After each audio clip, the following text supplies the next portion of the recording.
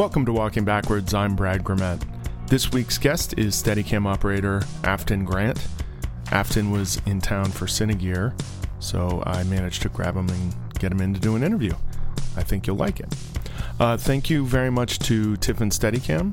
This will be episode 11 with their sponsorship, and I really appreciate it, and I appreciate their support of the Steadicam community in general. So thank you, Tiffin Steadicam. Also, thank you to my friends at Walter Clausen FX for their sponsorship and support. Check me out on Instagram at One Giant Robot. Friend me on Facebook. I don't know where else. I'm on Twitter too. You can look it all up. I don't know about this social media stuff. I'm not very good at it. But anyway, I do post all that stuff on Instagram. I post some photos and stuff, but I post when new episodes are up. So maybe you want to do that. All right. Enough about that. Let's get to the interview. Enjoy.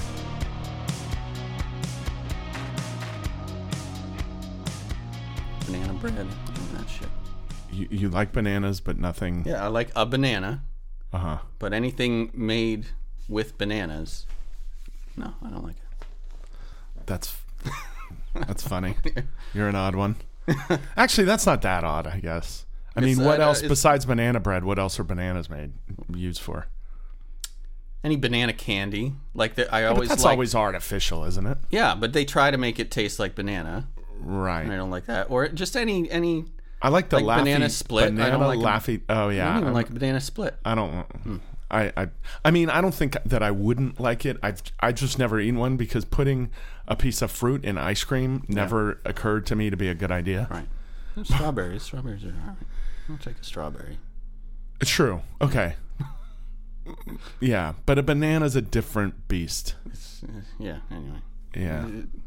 Just with the peel and the banana, that's all I want. Welcome to Fruit Talk with starring Afton Grant. We're here. Thanks for doing this, buddy. Yeah. I had to grab you while you're in town. Yeah. Why don't you put that over here? It's fine. You're not going to spill it. All right. Whichever I you're was reaching just for. Concerned about that. Is that going to be a problem? Oh. Every time I take a sip? No. Should I put it on the rubber? Oh, I don't know. That's better. Whatever you think. All right. You could put it on one of those things. These Post-it notes? Yeah. Well, they're just cards. 4/1000th of an inch of... Yeah, that's different. Oh, geez.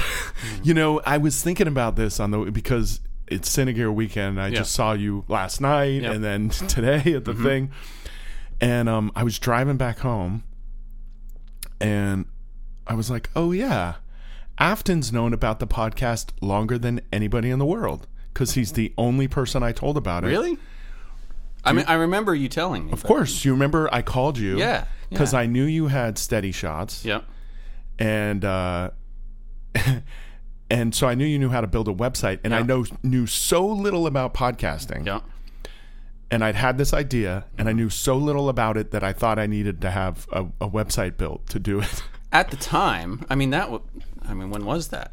It was at least 2, if not more, years ago. Oh, more like 4, I think. Yeah, probably. Or maybe a little longer. And so at the time, maybe you did. I don't know. I haven't. You didn't ever really looked into podcasting. But I didn't know anything. So, so I called you to ask you to build a website, and you so graciously were like, "Hey, if you do it, I'll build a website, no problem. Yeah, I'll find a way to host it for you." And I was like, "Awesome, thanks, man." And I still might beg for your services if I ever do a webpage, but. It's doing great, right? Yeah, it's doing great. I think, we were talking about it a little before. I think one thing I need to do is, if you're not changing, you're not growing. And so, not that I'm going to make big changes, but like I have to be thinking ahead and thinking forward. And that's why I'm doing the new worst best thing, best worst. A big part of it is because I have Patreon supporters who are so cool, and they don't get shit extra. Yeah. So now it's an extra thing that they get, right. And it makes it worth it to them. The internet's kind of changing. Where for a while it was, the internet was websites, which were basically just information, and you would go there and you'd read information. And then the technology became better so that you could go there, get your information, and interact, do a lot of interacting. But now I think a lot of interacting is happening on your phone and apps and stuff like that. That's where the interaction is happening, and websites are becoming more just information again, where people aren't spending as much time on their computers anymore looking at web pages as they are, clicking through the lists of podcasts and things to listen to and things to watch and Instagram and that's where the interaction is taking place. So I mean, if you're doing good with the podcast as it is without a website, you can survive. But I mean, definitely it's a good idea. Yeah, but you know what I mean. And also, I do want to I've been hassled so much not just this weekend, but leading up to this weekend online, in a good way, because people are like, oh, I can't wait, I'm coming to LA to the thing, blah, blah, blah. Can I get a t-shirt? And I'm like, those don't exist. Like a Walking Backwards t-shirt. Where did they get the idea yet? Well, everybody's got a t-shirt? I don't know. I think people assumed I did, and or were hoping or whatever. Yeah. And I was like, sorry, those don't exist yet. Yeah. And they're like, oh, lame. And, a couple of people have been like, oh, you need to make stickers. I'll buy tons of them to give away. And I'm like, okay. Actually, there's a thing here I forgot to show you that we'll talk about it later. Right. But I might do like this with Walking Backwards on it or something. Yeah. But anyway, so look, I started this knowing nothing, and I know a little more. It's over a year on, and I'm trying to do my best. Well, you've had good content. Thank you. Like the guests and everything have been really good, which is sort of been one of the things I've been intimidated about coming on this. Is just I listen to guys like Harhoff and Randy Nolan and Garrett, obviously, and they come on with these just stories from the industry that are class. Some of them I hadn't heard before, but just working with the iconic directors and productions and stuff like that. And it's just I was a little kid when a lot of these stories were taking place, and I just don't have that kind of legacy. So I've that's kind of been something I've been going through my head. Like, what the hell am I gonna? What stories am I gonna tell? Well, it turns out pretty much everybody has something interesting to say. And that's why I don't really. That's why it's not like question and answer format. Because I just go where the flow goes. So and it's more fun for me that way. To be quite honest.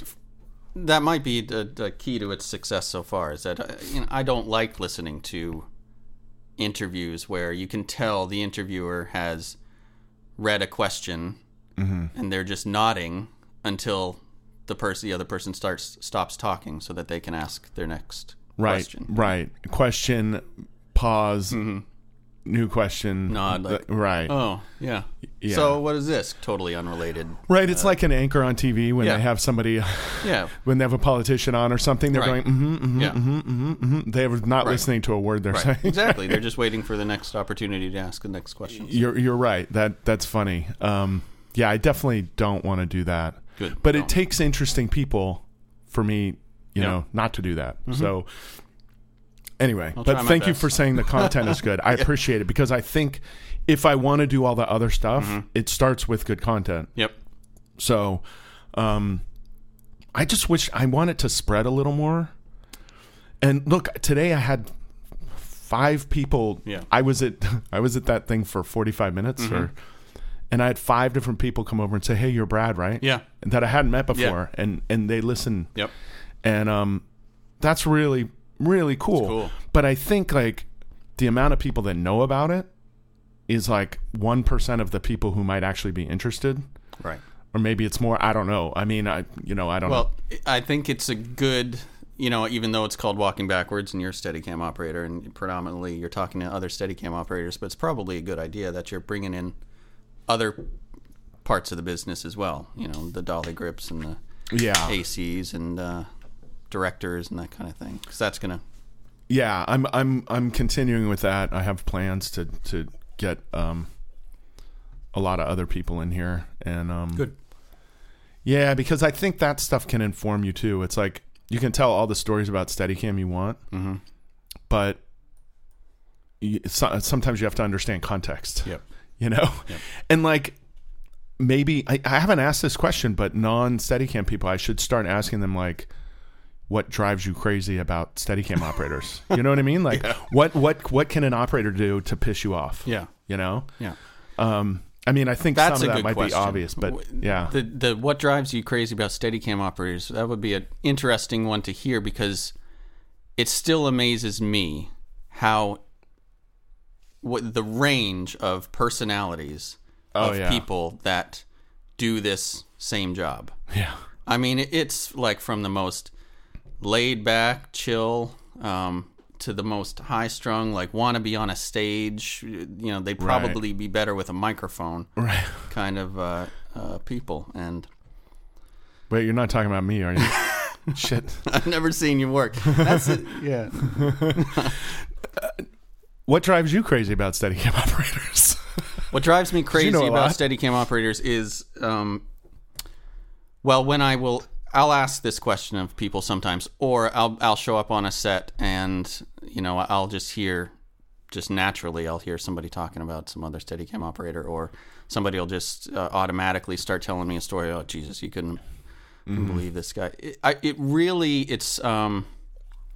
It's when the ego comes out, I think. Like when I've heard stories of guys with just such big heads about themselves, and sort of thinking that because they have this skill of flying this machine, which to many people looks kind of mystical almost, you know, it just it moves in a weird way that the human body doesn't move, so it's you know, not everybody understands how it, and you know, I think some operators have that just goes to their head a bit.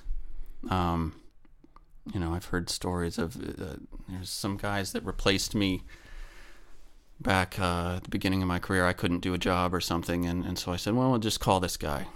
I didn't know him very well, and then I followed up on it and said, you know, how'd it go with that guy? And they said, well, this is what he said to me when we were talking over. He said something like, I am the most important person on this set, so, you know, you need to do whatever I say needs to be done to get this shot.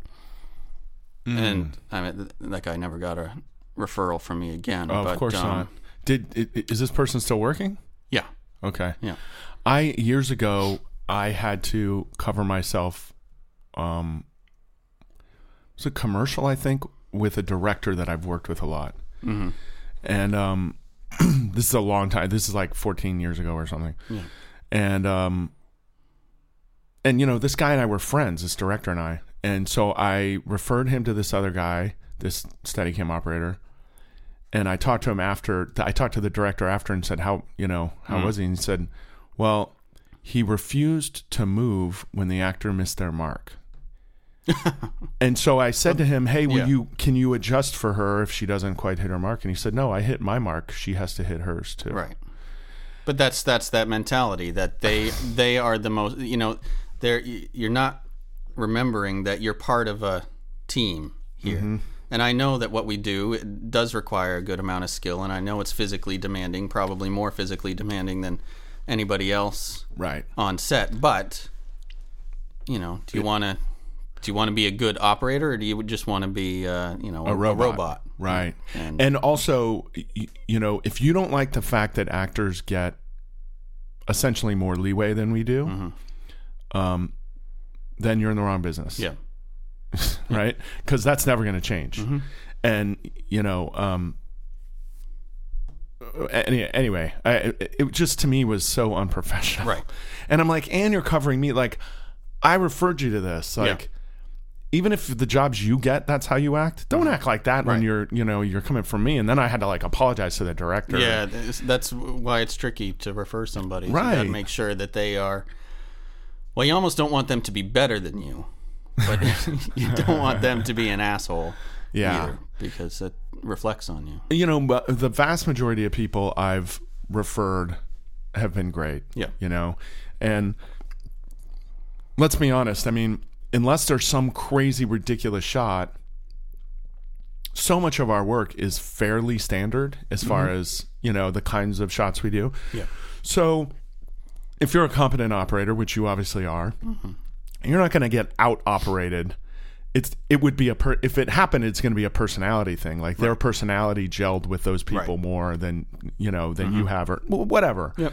I think, but I don't know. I mean, I think so much of the job, the skill of it is important, but that's there and has been there for a while.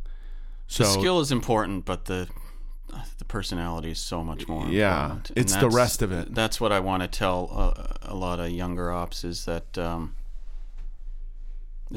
sure it's been said before, but you know, you can learn the technical aspects of being a Steadicam operator fairly quickly, and you can practice and you can get decent at moving a Steadicam around in space fairly quickly, or camera.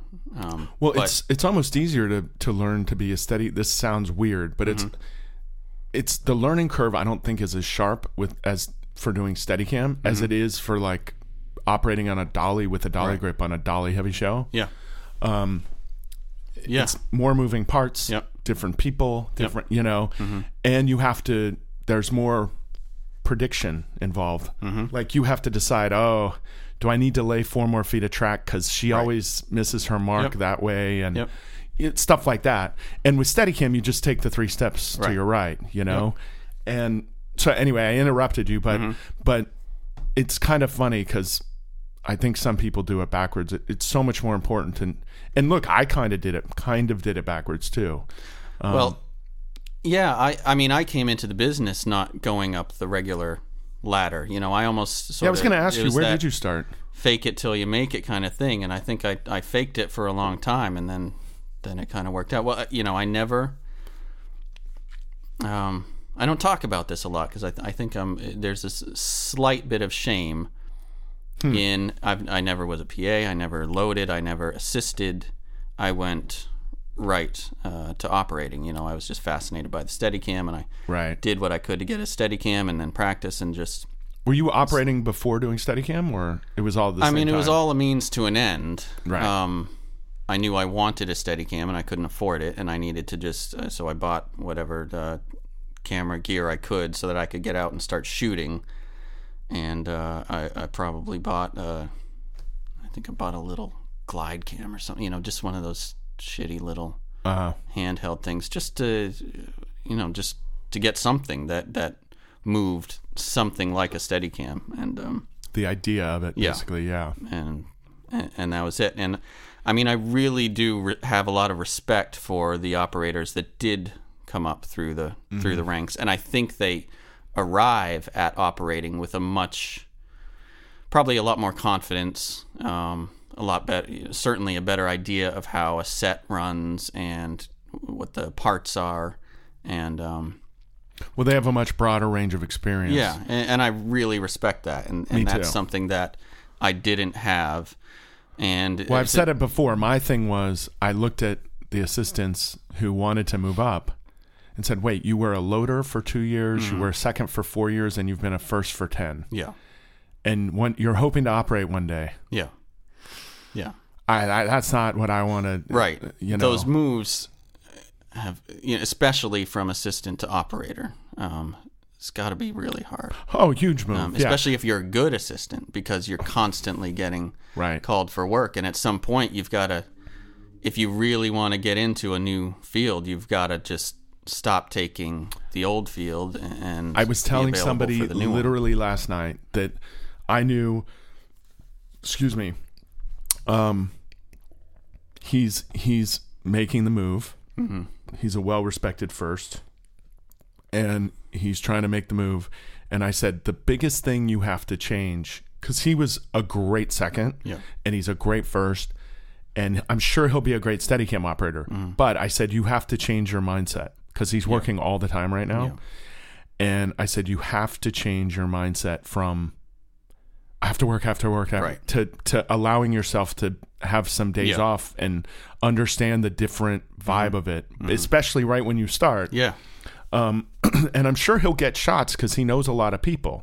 So he'll get a day here and a day there, and he'll get tried out. I know he will. And I think he'll be successful. But for a little while there, like the starving for work thing, he's going to have to deal with. Yep. You know, and that's a big change for somebody who's Right. been working for 10 years straight, or I don't know exactly how long, but you know, as a working assistant and, you know, steady paychecks and the whole thing. I mean, I had, as you probably had, and as many others had, I just had an obsession with it. You know, it's just a complete obsession with the rig and how it moved and how to get better at making it move. And that's really what kept me in it through all the shitty jobs and the bad pay and all that stuff. But now I'm fairly comfortable. And I'm getting tired. Yeah, right? You know, it's just... Yeah, you were saying you have a little bit of the same outlook as me about, you know, you can't do TV forever with the hours. Well, yeah. You know, right now I'm in between seasons on a show, and I really love the show, and I love the people on the show. But is it FBI? It is. Okay. It's a network procedural drama, and the people are great, and I really love the DP and my team. But you know, it's 9 to 10 months of full time work, and the days are 12 to 14 hours, not including commutes. And it's or lunch. Just right. Yep. I'm sure. Do they take the hour lunches now in New York too? No, half hour. Okay, good. Yeah. I mean, so many shows now they take hours every day. Yeah, it's good in a way, but in another way, it's like Jesus Christ. You sit down and you push the food down your throat, and then if you're lucky, you got time to take a shit and then somebody's saying we're back in, and you're right back at it for another 6 to 8 hours, and it's just it's got to age you. I don't know. I don't know if we've all been doing this long enough to have some real serious studies on what it does to people in this industry, but certainly there's been studies on what working long hours does to just people in general in any career. It's I mean, study after study of working long hours and not sleeping, two of the worst things you can do, which is what we do. Working long hours, not sleeping, and changing your schedule. Oh yes, that's possibly the worst. Yeah, this weird sleep schedule where you wake up at 5 a.m. on Monday morning, and then 8 a.m. on Tuesday, and noon on Wednesday, and then you start back again on Monday. Oh my God, yeah. It's it can be brutal, you know. And I what are you guys averaging? 70-ish hours a week? Kind of? Well, the assistants probably. Yep. I'm closer to 60. Okay. As because I can leave at wrap. You don't get pre-calls. You don't have to spend any time wrapping or loading the truck. Or Yeah. Thank God. But those poor guys. Just because they're not necessarily not carrying a heavy camera around, they're still pushing carts. They're still out. They're in the same humping heat. gear, man. Yeah. They're still commuting to and from set, and they're getting 9-hour turnarounds sometimes. Yes. And that's just it's unacceptable. It's discouraging that our union says that's acceptable. Oh yeah, it's horrible. It baffles me when I sit and think about that. There was somebody somewhere at a table at some point saying, "What do we do? How many hours should we give?" 9 is okay.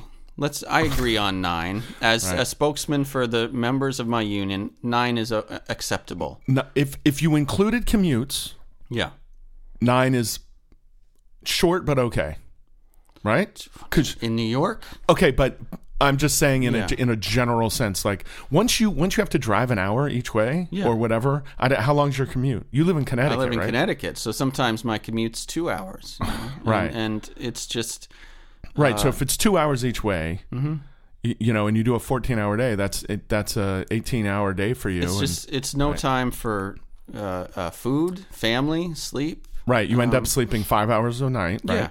Right. And then you have a half hour on each end to like hang out with you have a kid now, right? Yeah, but not even. I'll leave the house before anybody wakes up. True, right. And I'm home after they're all in bed, right, including my wife sometimes, and it's it just takes a toll on you, and it's every contract negotiation that comes up, it's always, well, we're going to address it this time, we're going to address it this time, and it's discouraging. And it's always next time. It's very discouraging when it doesn't get addressed. So I hope to think that they claim to have had some big victory with this time, but it's almost like it's like college tuition in a way, where I was just going through this with my family. By the way, sorry, but what I was going to say is, if there's a right time for the union to get tough with the producers, this was it. Yeah. I mean, there are other right times too, but when, I forget, I don't know off the top of my head, but all the studios make billions and billions of dollars every year, and they make more every year. And they make more money, and they try to cut things from us. Right? And then they give us a 3% cost of living raise, and everybody goes, yay! Right. But I think and look, we get paid well, but I think ours has gone up 5 every year for the last operators 6 years. No. The cost of living in LA. It's gone up way over 3 every year. So we're getting a pay decrease. It's just like, and this is a big victory. Yeah, I don't know about New York. The cost of living has got to be crazy there too. It is. It's tricky because I want the increases. I don't think a negotiation should happen where we don't come out better than we were before. Right. On the other side of it, but when they do think, well, we got this this healthcare is better and our pension's better, and it's almost like, well, I don't care about that if I drive off a road because you fell asleep on the way home from work, and I don't get my pension. Right. I don't give.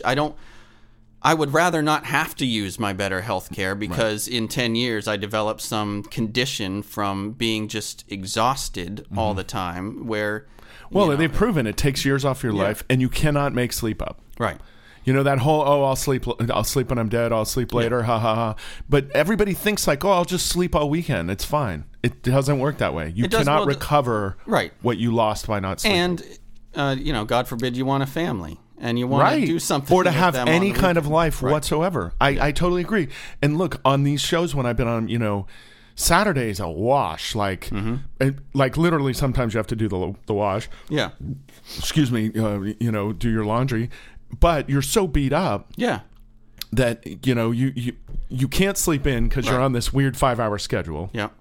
And then so Saturday's a waste, and then Sunday maybe you can have a little bit of fun, but then you got to go to bed. Then you got to go to sleep at 8 o'clock. Right. Yeah. So and I don't know. It's just I really do hope. I was saying that.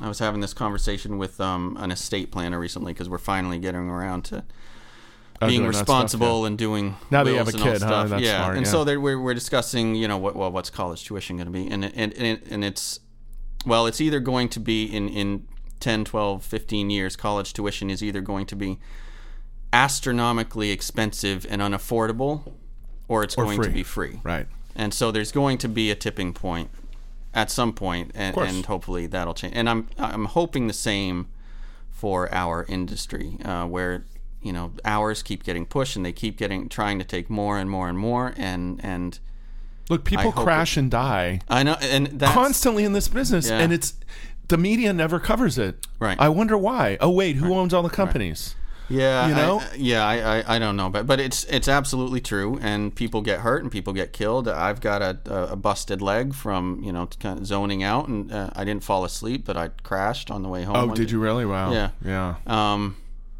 I mean, that could have been it. That could have been it if I was on a motor. I was on a motorcycle and I was coming home late, and I just I wasn't asleep, but it was that sort of just kind of drone. I think you micro-sleeped for a second. Your eyes probably just...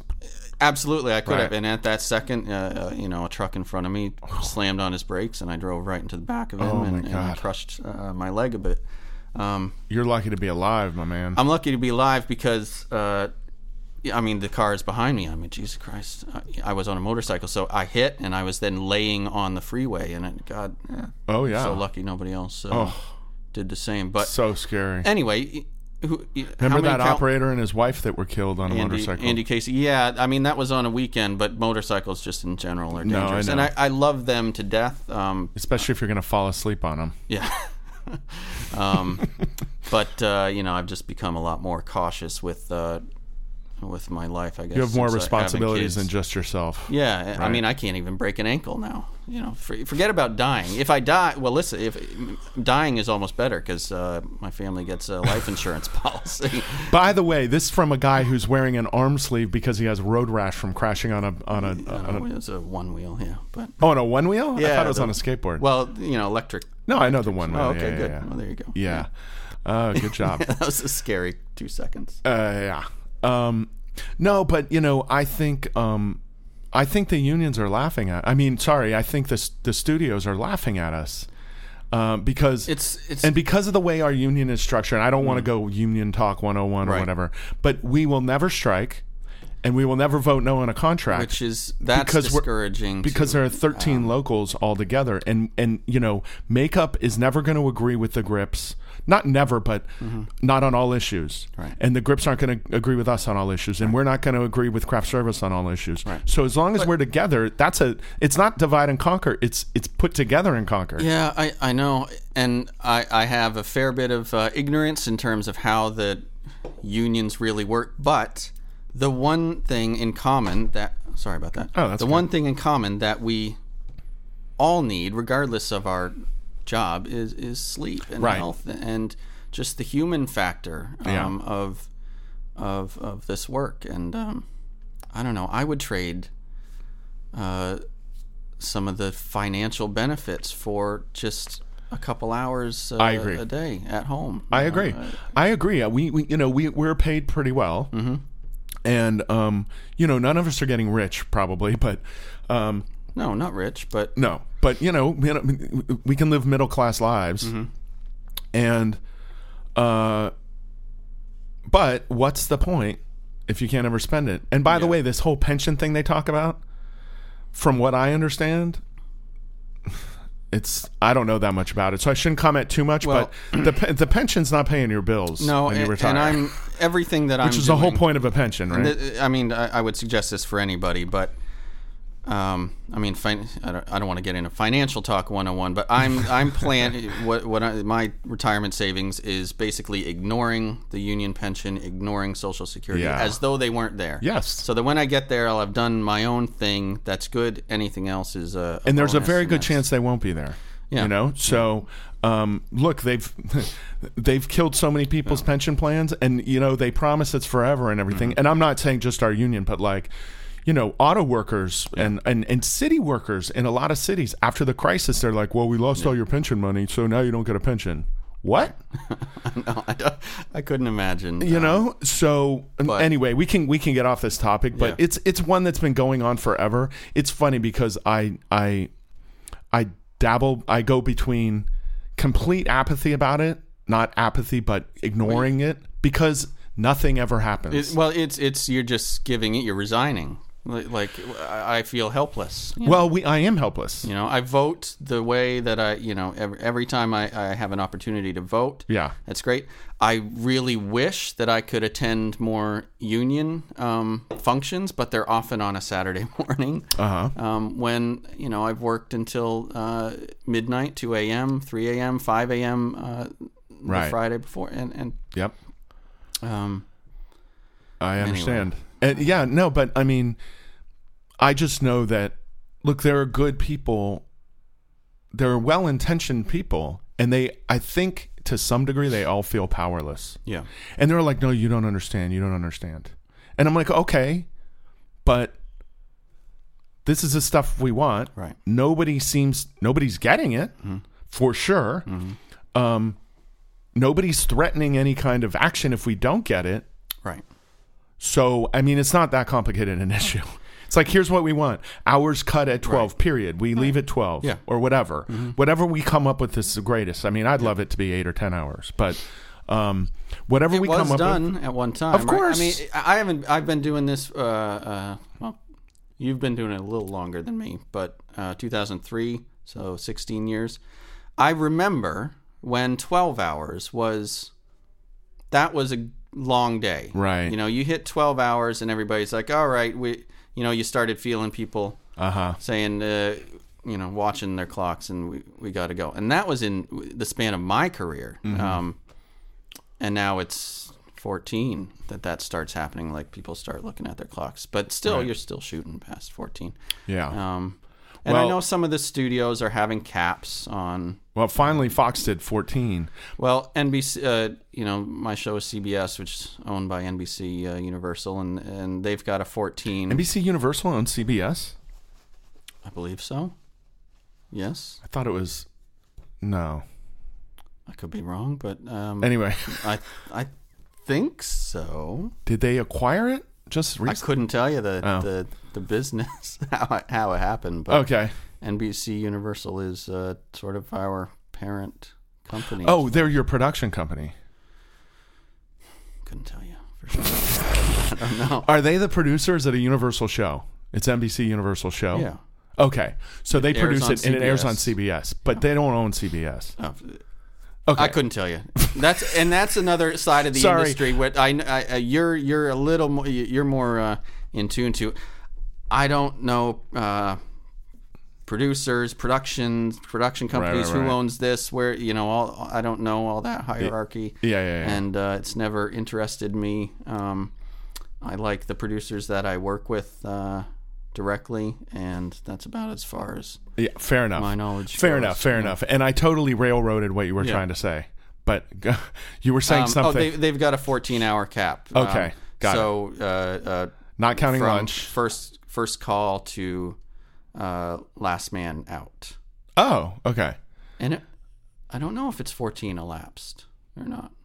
Well, on Empire, including on Empire, they instituted a 14. I don't know if it was the first season or the second. I did the second, but and they claim that this is all of Fox, and this was 2015, and it was not all of Fox. I had done 19-hour days on Fox shows, but anyway, regardless of that, they did have a real 14, but it was 14 from call, like general crew call, to the calling of wrap. So we'd shoot on location, and the grips would have a 3-hour pre-call to build in, and a 2-hour out. Right. So they'd still end, not counting lunch. And we did it, for the most part, every single day. Yeah. It was 14. So a 15 with lunch every day. And, it's just, it's a lot. Yeah, that's I mean, it would have been worse. That's the crazy part. Right. And part of it is directors. Mm-hmm. They get directors who don't know what they're doing, who aren't prepared, or are too precious or trying too hard to get their own shots, or producers who overwrite. Yeah, that's a thing. Yeah, and they write crazy locations, and they write car crashes into things, and things that take forever. And you have to do 3 location changes in a day or whatever. Well, but there's also the phenomenon of you will fill the time allotted. Mm-hmm. You've been at I'm sure locations where all right, we've got a hard out. You're either at some location that needs. It's always a hard out until out it's not at this time, right? And so our day is only going to be 10 hours, and guess what? You make the day. If you have to make the day 10 hours, right? Everybody comes to call saying, all right, this location or this actor or something, we got to have a 10-hour day. There's or because of tomorrow's call, something. Yeah. If you have to do that, you will do it. If you're given 14 hours, you'll take 14 hours. Yeah, you're right. And it's this weird sort of you're right. human phenomenon that you will always fill the allotted time. You're right.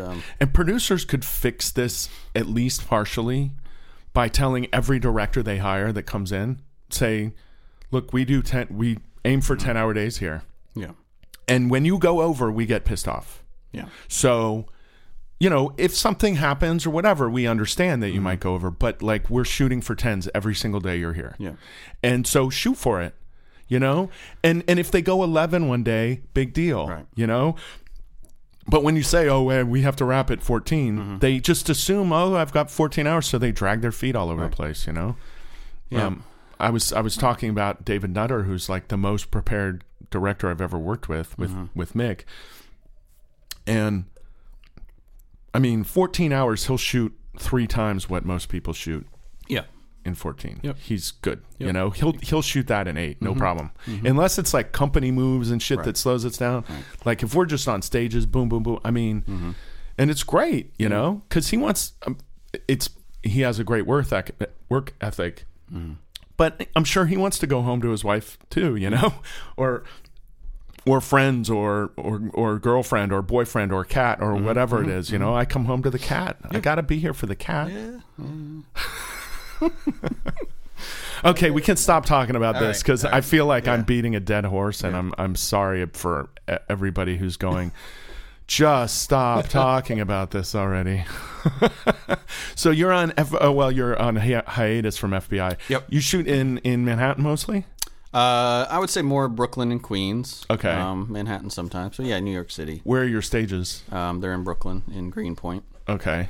Are those where the good stages are now in Brooklyn, or what's the? Yeah. I mean, Jesus, it seems like the stages are popping up constantly. Our stages are okay. They're small. Steiner Studios is probably one of the better studios in the city. They got parking and all that. Is that in Queens? No, that's in Brooklyn. Oh, it is? Okay. Yeah, I mean, there's so much production in New York right now that these studio companies, stage companies are buying garages and warehouses, and they're converting them into, quote, sound stages. By spraying a little sound insulating shit on foam the wall, on the wall, right, and running in some and not new cleaning electrics. out the asbestos plant that used to be there. Right. And you go in there and you come out with black lung, and our stages are good. They're a little small, but they're decent. Are they legit stages? I don't know what the building was before, but they certainly seem to be. They have. Oh, so it is converted. It's not. Yeah. I wish they had the air conditioning a little better worked out. But anyway. Oh, really? Oh, yeah. I was in Atlanta and just for a week on something, and their stages, it started to rain, man. And I'm like, oh. Yeah. These are tin roof buildings. Yeah. Who the fuck thought this was a good idea? On a network show? Like, what kind of dumb... Yeah. And they're like, well, we're going to figure something to shoot here. Like, right. There are those stages around the city. Unfortunately, ours aren't, but yeah, they exist. I mean, you can tell it used to be a garage. Right. And it's got a shitty tin roof. I'm like, and whoever bought it, like, you could probably you could do something to the roof to help, right? I would imagine. I'm telling you, there is so much production. Everybody's just... Right, you're clamoring for a stage, so you get what you get, you're happy. Yep. Right. And when it rains, you don't shoot. Mm-hmm. Right. Or when the truck drives by, you hold for a moment. Yeah. While you get that thing. Yeah. No, we still get those because it's just fucking loud in New York City. There's so much goddamn noise. Of course. Everywhere. And, that is what's nice about here. We have so many great sound stages. Yeah. But sorry, poor sound guys. And you got more space. Usually I don't like to empathize with the sound department because they're the ones always telling us to shut off the air conditioning and all that. But yeah, I can feel their pain sometimes. I've told many people I feel their pain because because of this, when my AC kicks on or when my fridge kicks on, I'm like, oh. As a matter of fact, I just realized I probably forgot to I did not turn the fridge off, but we haven't heard it yet. Can't hear it. So hopefully it doesn't kick on before we take a break, and then we'll. Yeah. No, I empathize with that too. We all have our job to do, right? Right. So, yeah. So when did you live in the city at any point? In New York? Yeah. Yeah, I mean, when I first moved there, so I started my career in sort of outside of Boston. Oh, you did? God, there's like a Boston contingent. Yeah.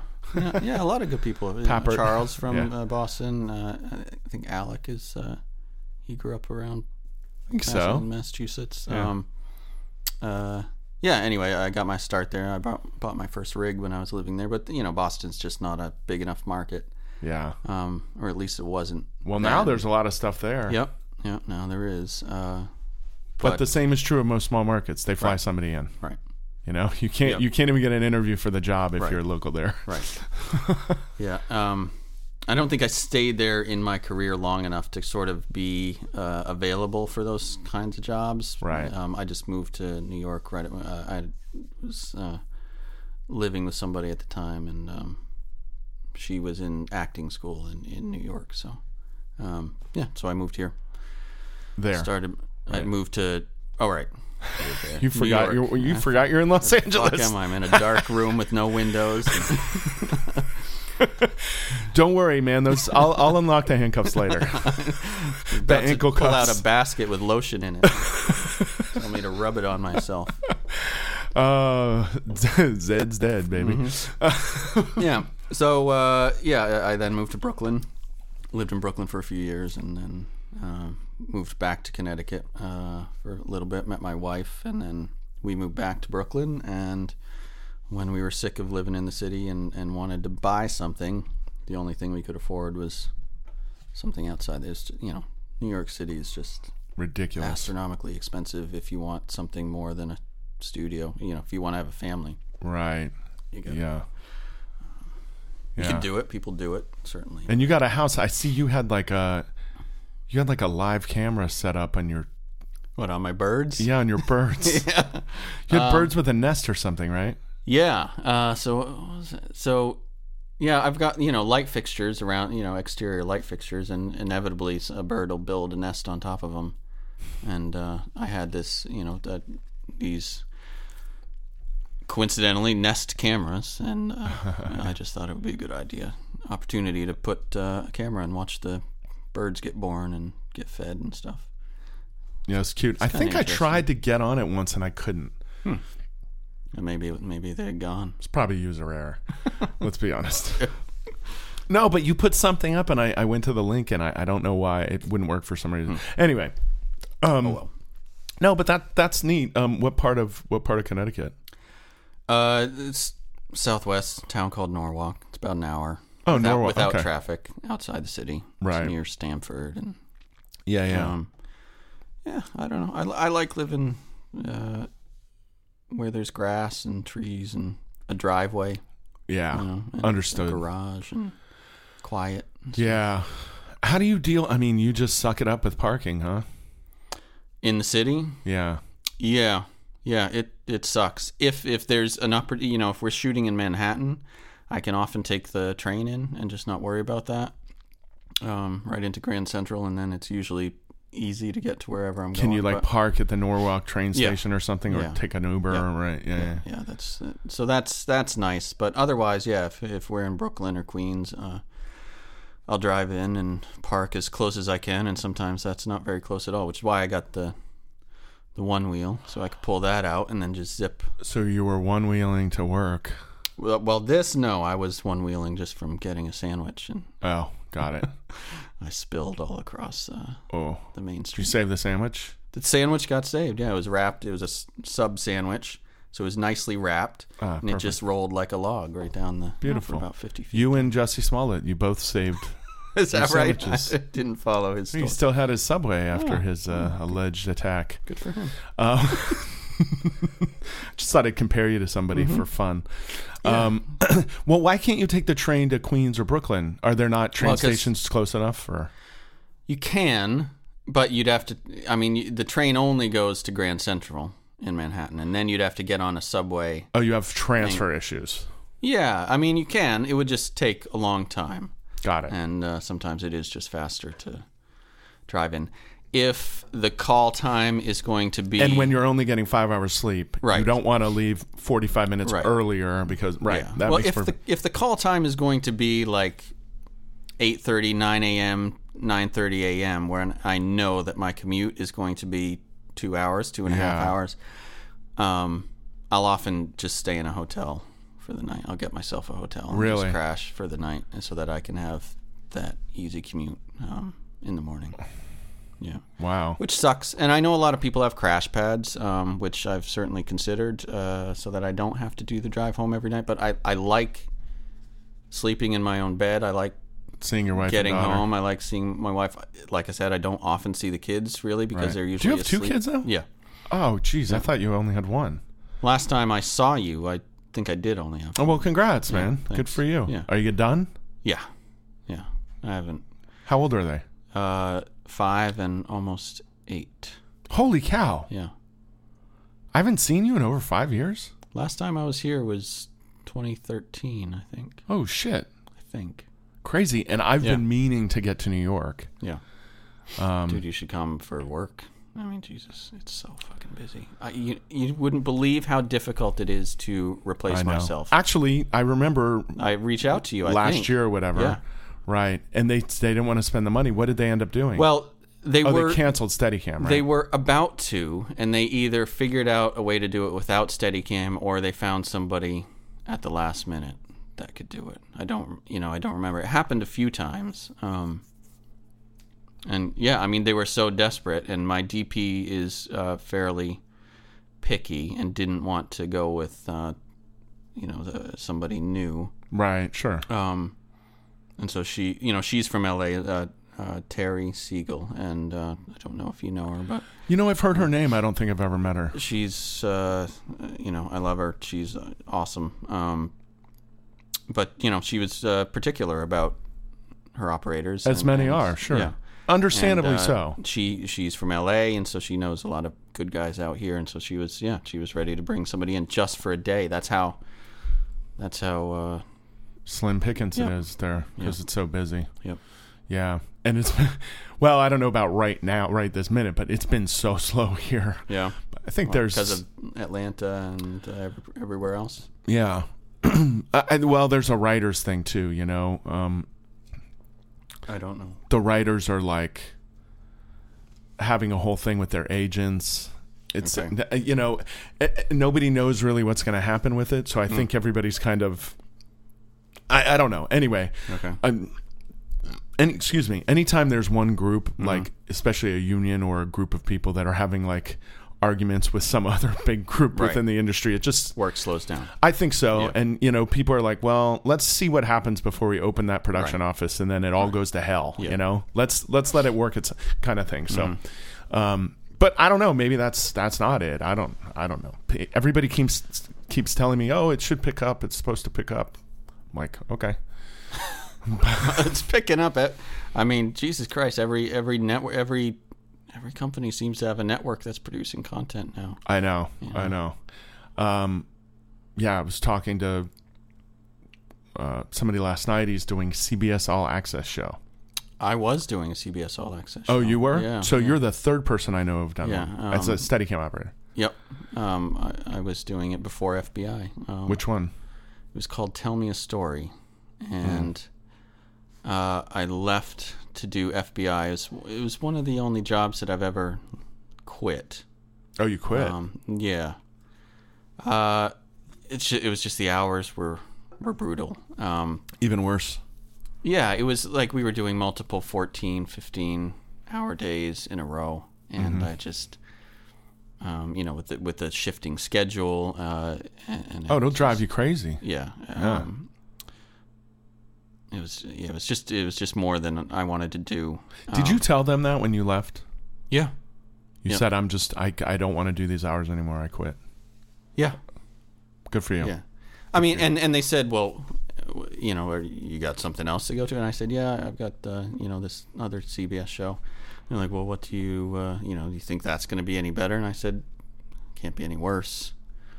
It was nice to have the option. Yeah, right? sure. Would I have quit if I didn't have that option? I don't know. Right. Yeah. I mean, it wasn't so miserable that I just was, wanting to kill myself. But who came in behind you, and is it the same? A guy named Eli Aronoff. I found him to replace me. I like Eli. Oh, you found him for them. That's nice of you. Yeah, I was.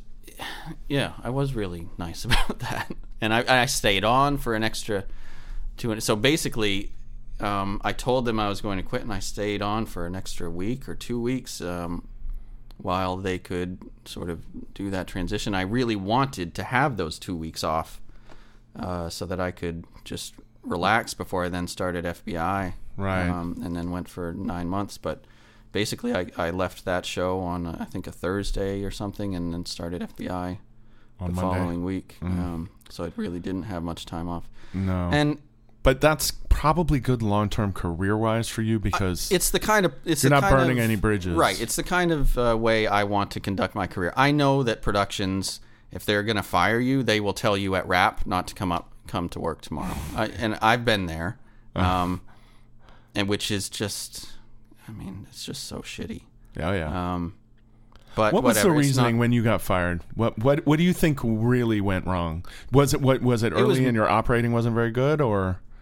It was what we were talking about earlier. It was my Steadicam was great, and the DP even said so. He's like, "Listen, man, your Steadicam is fantastic.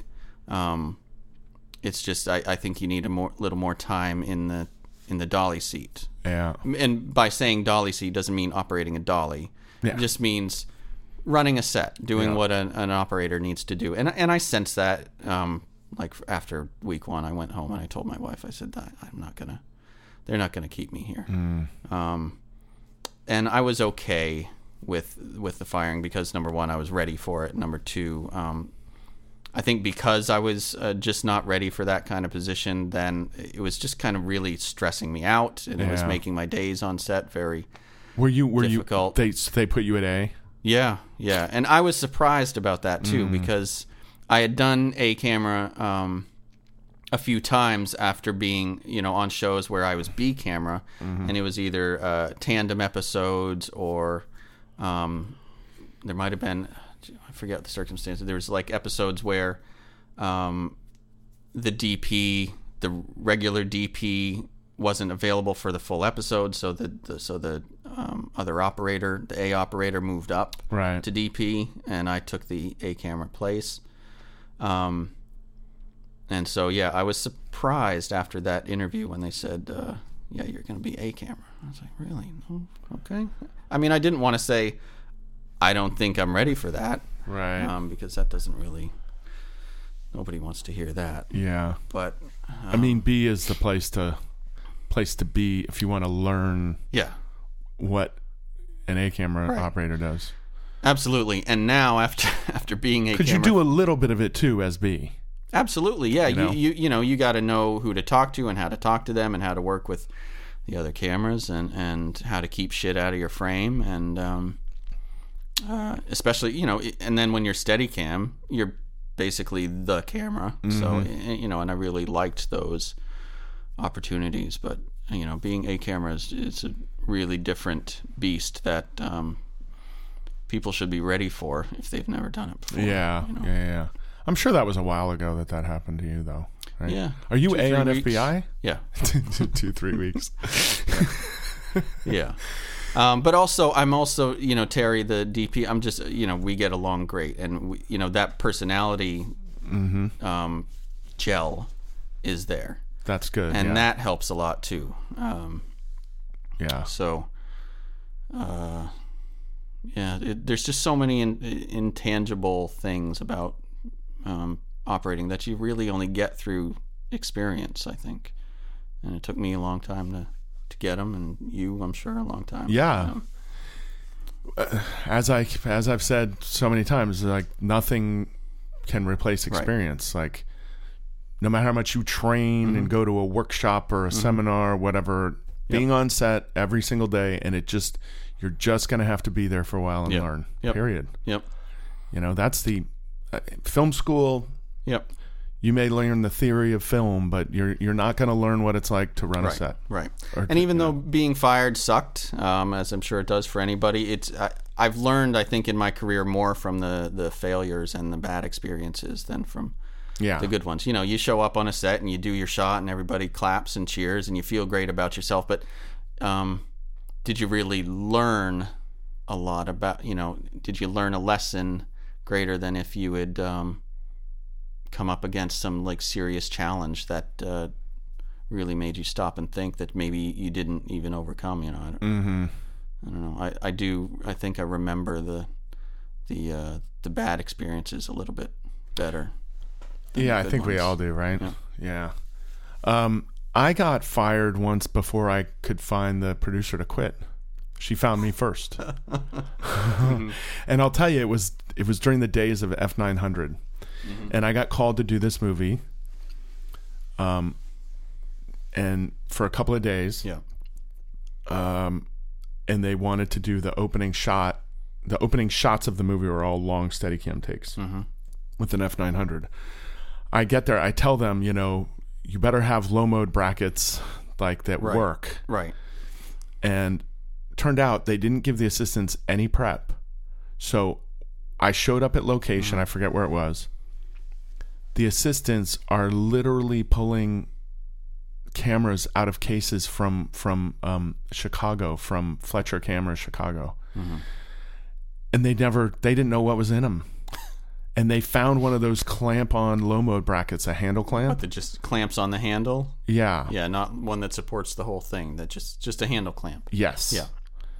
On a plastic handle. Yeah, a lot of wiggle and. I mean, you can hear the handle cracking as you're tightening the bolts. Yeah, that's how you know you're done tightening. Yeah. So it's an F900 with a big zoom on it. Yep. And then the DIT. This is before we had really good HD transmitters, so I'm hardwired.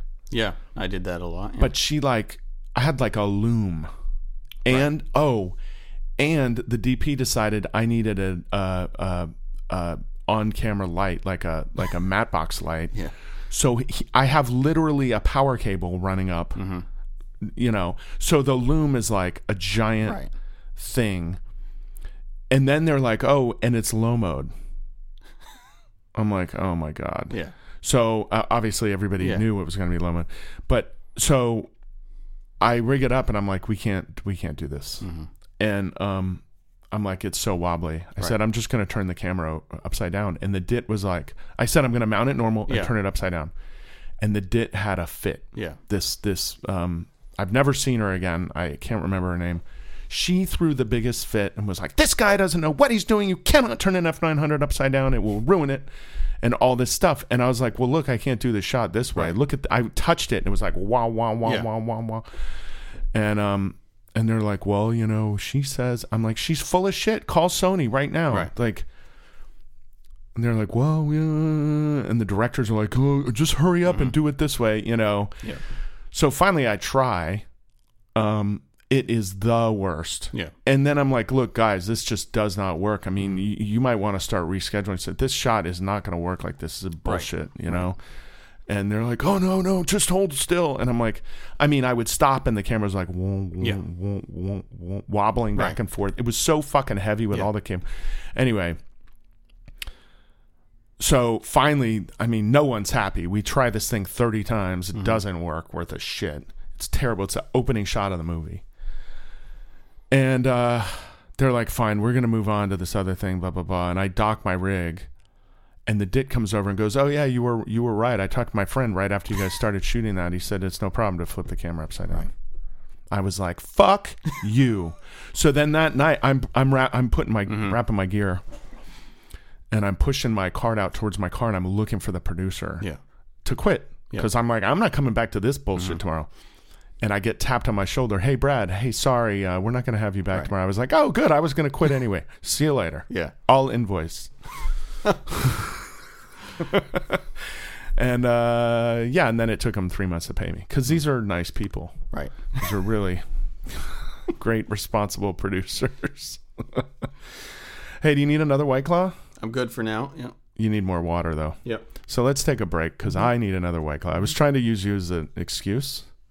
Yeah, I need another one. Oh, okay, good. Oh, so we'll break for you. Okay. All right, we'll be right back. Right. Okay, we're back. Okay. I'm back with Afton. We've agreed that we'll talk until we're done talking. That's our schedule. Yeah. It's very specific. Okay. So, gosh, so the commute from Connecticut, and for that long, whew. Yeah, I accept it. It's just, what kind of life do you want to live on the weekends? And I just got sick of living in the city alone is tiring. Even if you're, it's, looking for parking, dealing with the noise, walking up and down stairs. Yeah. Smaller spaces.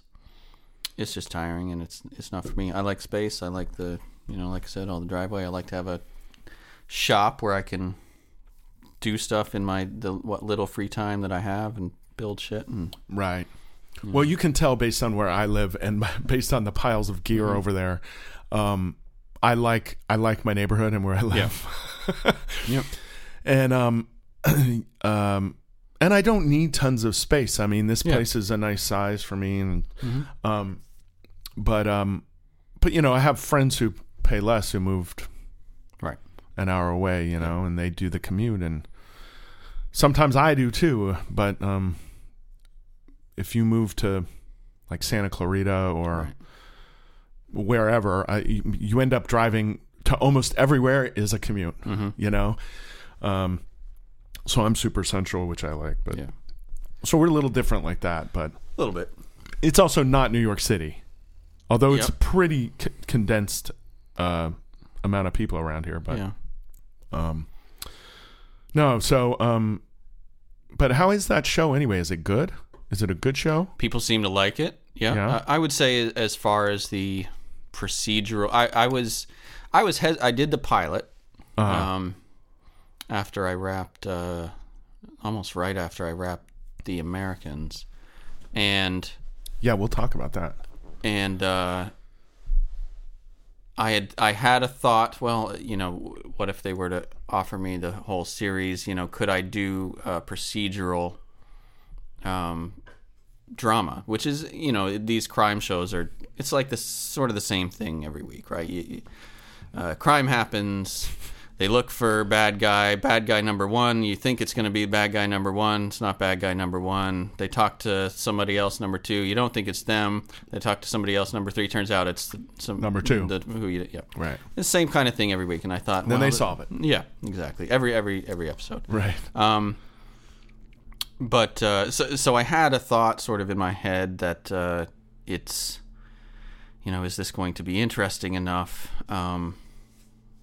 But I really liked the DP reach out to me, and it just a few things happened that allowed me to take the job, and it just turned into, it's just the people, it's the people that you work with, and everybody's great. The actors are great, and the cast and the crew and the production's pretty good, and so I'm happy, and I recognize the fact now that I've got other responsibilities in life, my family and stuff. And so why don't I just work with people that I enjoy? And you have my philosophy. Yeah, exactly. Right. And so it's a job that I enjoy. It's a job that I don't dread. Good. I certainly, you fantasize sometimes about being on these films that go to these crazy locations, and they do these crazy things, and they work with all these actors and directors that you. Not that these films are knocking at my door, but that's sort of a fantasy of a career that I think some of us have. Mm-hmm. And while all that would be very creatively fulfilling and interesting, and something that you can look back on later in life as this is all cool stuff that I did. It's just I'm happy with. I like my family time, and I like being with my family, and I like finding a job that I can go to and like the people there and not want to pull my hair out. So that's where I am now, and that's sort of my philosophy at the moment. Maybe that'll change next year, or the year after, or in 5 years. But right now, that's what I'm doing. No, yeah, and I think your thought that it's the right thing to do for your family is and you enjoy it, Yep. So sometimes it doesn't have to be the highest of art. Right. And at the same time, as much as I can complain about, what we were talking about earlier about hours, it really is an interesting job. We don't do the same thing every day. Sometimes we'll be shooting in the financial district or most any part of Manhattan, and I'll be watching, I can see people going to and from their suit, tie, briefcase jobs, and probably behind a desk or making phone calls all day. Or some of them are making gazillions of dollars. And they probably are making gazillions of dollars. And way they're more looking than at you going, God, lucky guy who gets to work in TV. Yeah. And I think that I wouldn't trade this job for that one. Right. Even maybe they get to go home at 5 o'clock every day and spend time with their family and make a lot more money. But I just, it's right.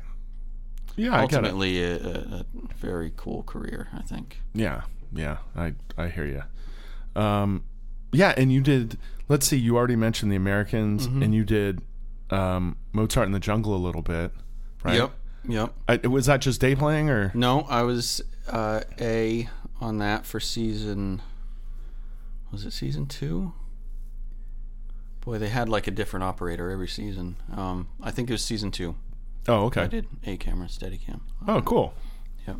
I like that show. I mean, I haven't seen all of it, but those little jobs were great. There was like, what was it? Was it 10 half-hour episodes or 10-hour episodes? I think they were hours, weren't they? I don't remember. I don't know, but I like the girl who is it, Lola Kirk? Yep. I like her. She's really cool. And then Gail Garcia Bernal, who's unbelievable. Yeah, he's a great actor. I don't think we got along. I don't know. I don't think our personalities gelled. I remember I had. Really? Yeah, it was funny. You are hard to get along with. I'm trying to think.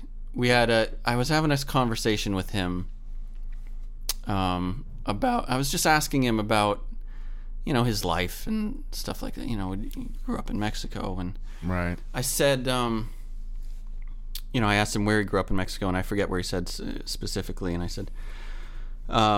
said, is your family still there? And I think he took some offense to that. He said, well, yeah, well, why wouldn't they be? Like, and almost in implying that I implied that, well, of course they would want to get out of Mexico. Right. Surely they're at the border trying to, but he was, yeah, why? And he had this look on his face like, how dare you? Of course they're there, you stupid American. So he misunderstood your question. Yeah, I don't know. But it was just like, well, everybody's family moves around. My family is not where I grew up still. Right. They moved. Maybe he moved to America. And, right. It's funny if you had like said, "Oh, do you go see the family often?" And he said, "Oh, as much as I can." You say, "Oh, where are they? Are they still in Mexico?" Right. Yeah. And then it's like a different question, but even the way you asked that, but I asked that a lot of people. I'll run into an actor or somebody or anybody that's I can tell has an accent or something from England or from Italy or Spain, do you still have family there? That's not an uncommon question that I asked. But anyway, the way it's not a rude question. Yeah, no. When I asked that, he took it in a way, and I don't think it got filtered through the wrong. Yeah, and then there was a few times after that when I would set up a shot. I would see the rehearsal and set up a shot. And some things would move, marks would, you move actors' marks around with second team sometimes just for whatever reason. And, first team would come back and, Gael, we've moved your mark just a little. Well, why? Because I was, it's just okay, but, it's like this, we had this weird... Really? Yeah. Was it just with you, tense. Or is it just his? I think it was. I don't know. Might have been just with me. But I think we just got it. Sometimes you hit that first note, not quite on key, and it sets and the whole song falls apart. Yeah, exactly. But whatever. Yeah, Lola was great. That's funny. It was a fun little summer job. I can totally see him doing that too, because of the kind of actor he is. You Yeah. can see, not on purpose or anything. I can just see the way when you Yeah. your impression of him was pretty decent, I think.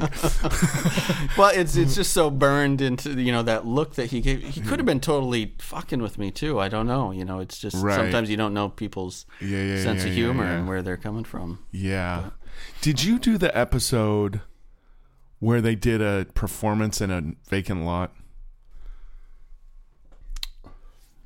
I'm going to take that as a no. I think that was season 1. I think it was too. I just couldn't remember. Yeah. No, I just remember that episode so much, and it's a very joyful show. Yes, in a lot of ways. Yeah. And how do you pronounce Gael? Yeah, I think Gael. Gael. Yeah. Okay. Anyway, he's just so good in it, and this out of the box, super positive character. Yeah. That's really inspiring to Right. Anyway, I just and then Jason Schwartzman was on the show for a while, and he directed an episode of my season. Did he? And we got along great, and what did he play in the? It was this weird. He did. I don't remember him being in it. Yeah, I forget what his role. He was like, was he the boyfriend to the roommate or something? I don't know. I don't remember.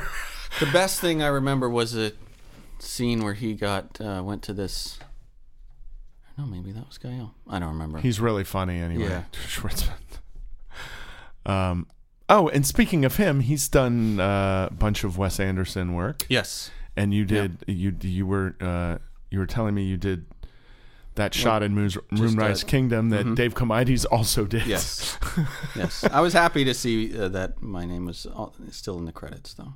That's his nice. Shot is the one in the film. Well, also you have to remember, it's kind of like when was it Comides and Greg Bubb who on The Wedding Planner? The Jennifer Lopez. Right, Yep. and no matter whose take it is that got used, right, they both did the shot, and that informed the shot. Yep. So, like you doing it, well, I'll ask you about Wes Anderson in a moment, but you doing that a bunch of times may have informed the filmmaker. So when Dave got there, maybe something you did they liked, and they said, "Oh, Dave, do this." Yeah, it could have happened. I don't know. My point being, I think credit is due.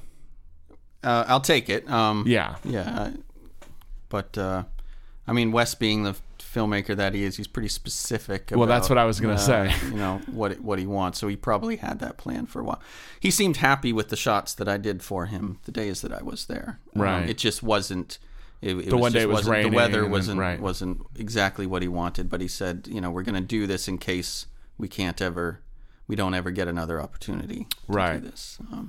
Right. We'll have something. Yeah. Right. But, Oh, that's cool. And so you liked? Was it a nice atmosphere on his set? Or? It was. Wes is a fantastic guy. So the second day I came back, I don't think it was 2 days in a row. I think might have been a weekend later or something. But he remembered my name just after doing that one shot, which is, for him dealing with as many people as I'm sure he deals with on those shoots. Is he as very nice? Is he as quirky as he seems to be? And I know it's not like you know him really well, but I didn't spend enough time to see any quirks. I saw him do a shot that was on take 26 or 36 or something like that. And, right. But whether that's quirky, I don't know. Well, I told Dave when he was here, I like that movie a lot. It's actually one of my favorite of his, because the way the rest of the movie, the way most of his movies are shot, they're all interior, they're all stage or whatever, and they're all so specifically framed. I love the composition. Okay, but really that style, if you do it all the time, it wears on me. Yeah. It's too much. Mm-hmm. I love that he thinks about it that much. Sure. Thinks about the composition. Sure. He's probably drawn the scenes, on page. Like, this is... Right. To me, it's over-controlled, which is part of why I liked that. But that's just a aesthetic style choice for me. You know, that's just an opinion, but part of the reason I like Moonrise is he couldn't control a lot of that. Right. Not everything can be symmetrical because you're on an island outside. So it had to be a little more freeform and, you know, and to give, there's just, in my mind, there's a little more life to it. Yeah. When it's not so like tightly restricted into like, you know, this thing. And I know some people are so in love with what he does, and I get it. That's cool. Yeah. And there's a definite talent to that. Yeah. I think people like him a lot just because it's different. You know, nobody else is doing that kind of thing, really.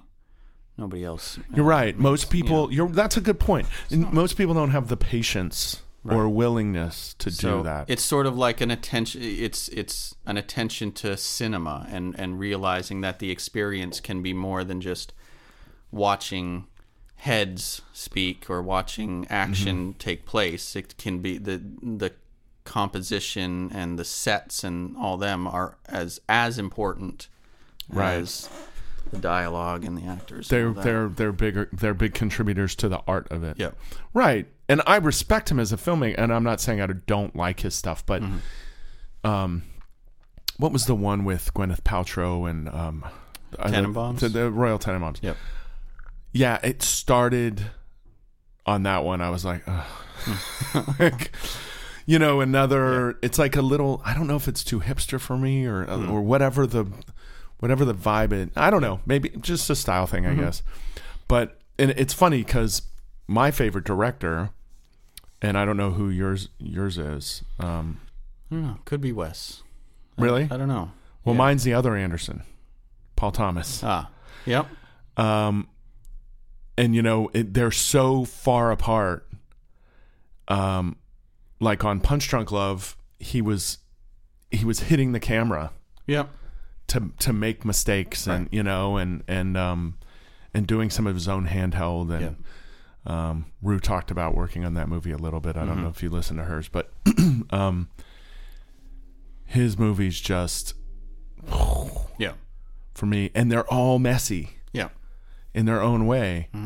But if you want to talk about production and design and stuff too, he's very much about that. You know, look at There Will Be Blood. You know, even Punch Drunk Love, like they took a shitty like industrial warehouse setting and made it interesting. You know, they had plungers with candy in them or whatever it was. Like all that weird shit. They were just, he would sell these novelty things, and you know, that was his business. Anyway, I just find them. You know what? His subject matter is often very messy. Yeah. So directors like that just seem to consider a lot more than just the dialogue and the actor. They think about the whole, like every aspect of the frame, which is respectable. And I totally appreciate that about Wes Anderson. I really, really do. I guess personally, I just lean more towards the other direction. Plus, I tend to like heavy stuff, and P.T. Anderson is pretty fucking heavy. For a guy with like 5 kids and a comedian wife, he is a heavy. Anyway, did you see The Master? Yeah, I saw that a while ago. But really interesting. Oof, yeah. I've talked about it a bunch on here. Actually, I need to start the ball rolling on getting him on here. Who knows if we would ever do it, but I should at least ask. Worst he could say is no. Yeah. Because I'm such a, I don't know if I'm a super fan. I'm just a big fan of his work, and I've talked about him so much already. But anyway, let's see what other. I wrote down a few that you did. You did that movie Chappaquiddick that came out. It was HBO, right? Did you do that movie? I did Chappaquiddick. I don't remember how it came out. I think it was just streaming. Netflix or HBO? I don't know. I don't know who bought it. I thought it was HBO. Okay. Anyway, it doesn't matter. I just remember seeing the ads and thinking it looked good, and then I think I heard good things about it. Did you watch it? I did, and I liked it. Oh, okay. Yeah, I mean, Jesus Christ, It's about Jason. What's his name? What's the actor's name? I didn't write down who was in it. Yeah. Boy, they transformed him into Ted Kennedy so well. Really? I mean, you look at some of the side-by-side pictures of him and Jason Clarke. Jason Clarke. Yeah. Oh, yeah. Look at some of the side-by-side pictures of him in costume and makeup versus Ted Kennedy, and it's remarkable. Wow. And they really wanted to be accurate. A lot of the sets and the costumes and stuff. Yeah, I mean, there's some of the frames that we framed up were taken like right from news clippings of him at her funeral. Oh wow, and that kind of thing. But yeah, it I didn't know a lot about that story. Mm-hmm.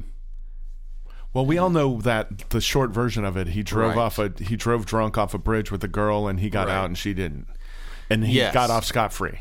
Yes, but I think what a lot of people did, what I didn't know anyway, is that she didn't just die instantly. The car flipped, and there was an air pocket in there that she survived. She survived from asphyxiation, not drowning. She ran out of oxygen. Yeah, in she the couldn't air. get out of the car. She was still very much alive. There were signs of, I think, fingernail. Her fingernails trying to claw at things. And so that makes the story even worse in a way because, of course, she could have survived for a couple hours in there before she ran out of oxygen, which would have been plenty of time for him to go get home, call 911 or whatever. But instead, he just went to try to see what he could do to cover this whole thing up. Right. And we shot that in Massachusetts, in and around Boston, and I thought that we might see more negative feedback from the Kennedys are still still a family that's very much around that area. But, although most of them have died in some kind of damn tragedy. Yeah, it does seem to be like a cursed family. Yeah. But anyway, that was a really cool film to work on. How long was that? How big was it? That was probably 6 to 8 weeks. Okay. Maurice Alberti was the DP. She was lovely to work with, and I think really? Yeah, she did Creed and The Wrestler. Yep. Yeah. Yep. And we shot almost the entire film on a 40 mil. Everything. Really? Wides, close-ups, everything. Why? I don't know. It's just it was really cool because it kind of forced you to, if you want to make a wide shot, you just got to get farther away, and then it forced you to. It had a lot of the same things that I liked about Wes Anderson's films, where we really had to compose for the lens. Yeah, for the lens in a way, and she. But you talked about it. Yep. I mean, she said to you, "We're going to shoot this whole movie on a 40 for the most part." I don't remember ever having that conversation before I took the job. Like, we're going to shoot it all on 40. It just sort of happened. I felt she might have had a plan that I wasn't aware of, but no, the things that she told me beforehand were, we're going to go for a lot of headroom in this film. So whatever you think is a lot of headroom, more is probably not enough. And they were frequently, her and the director were frequently correcting me on that. Really? Yeah. Like, why? I would give it more headroom than I naturally would, and they were just like, give it a little more. Why?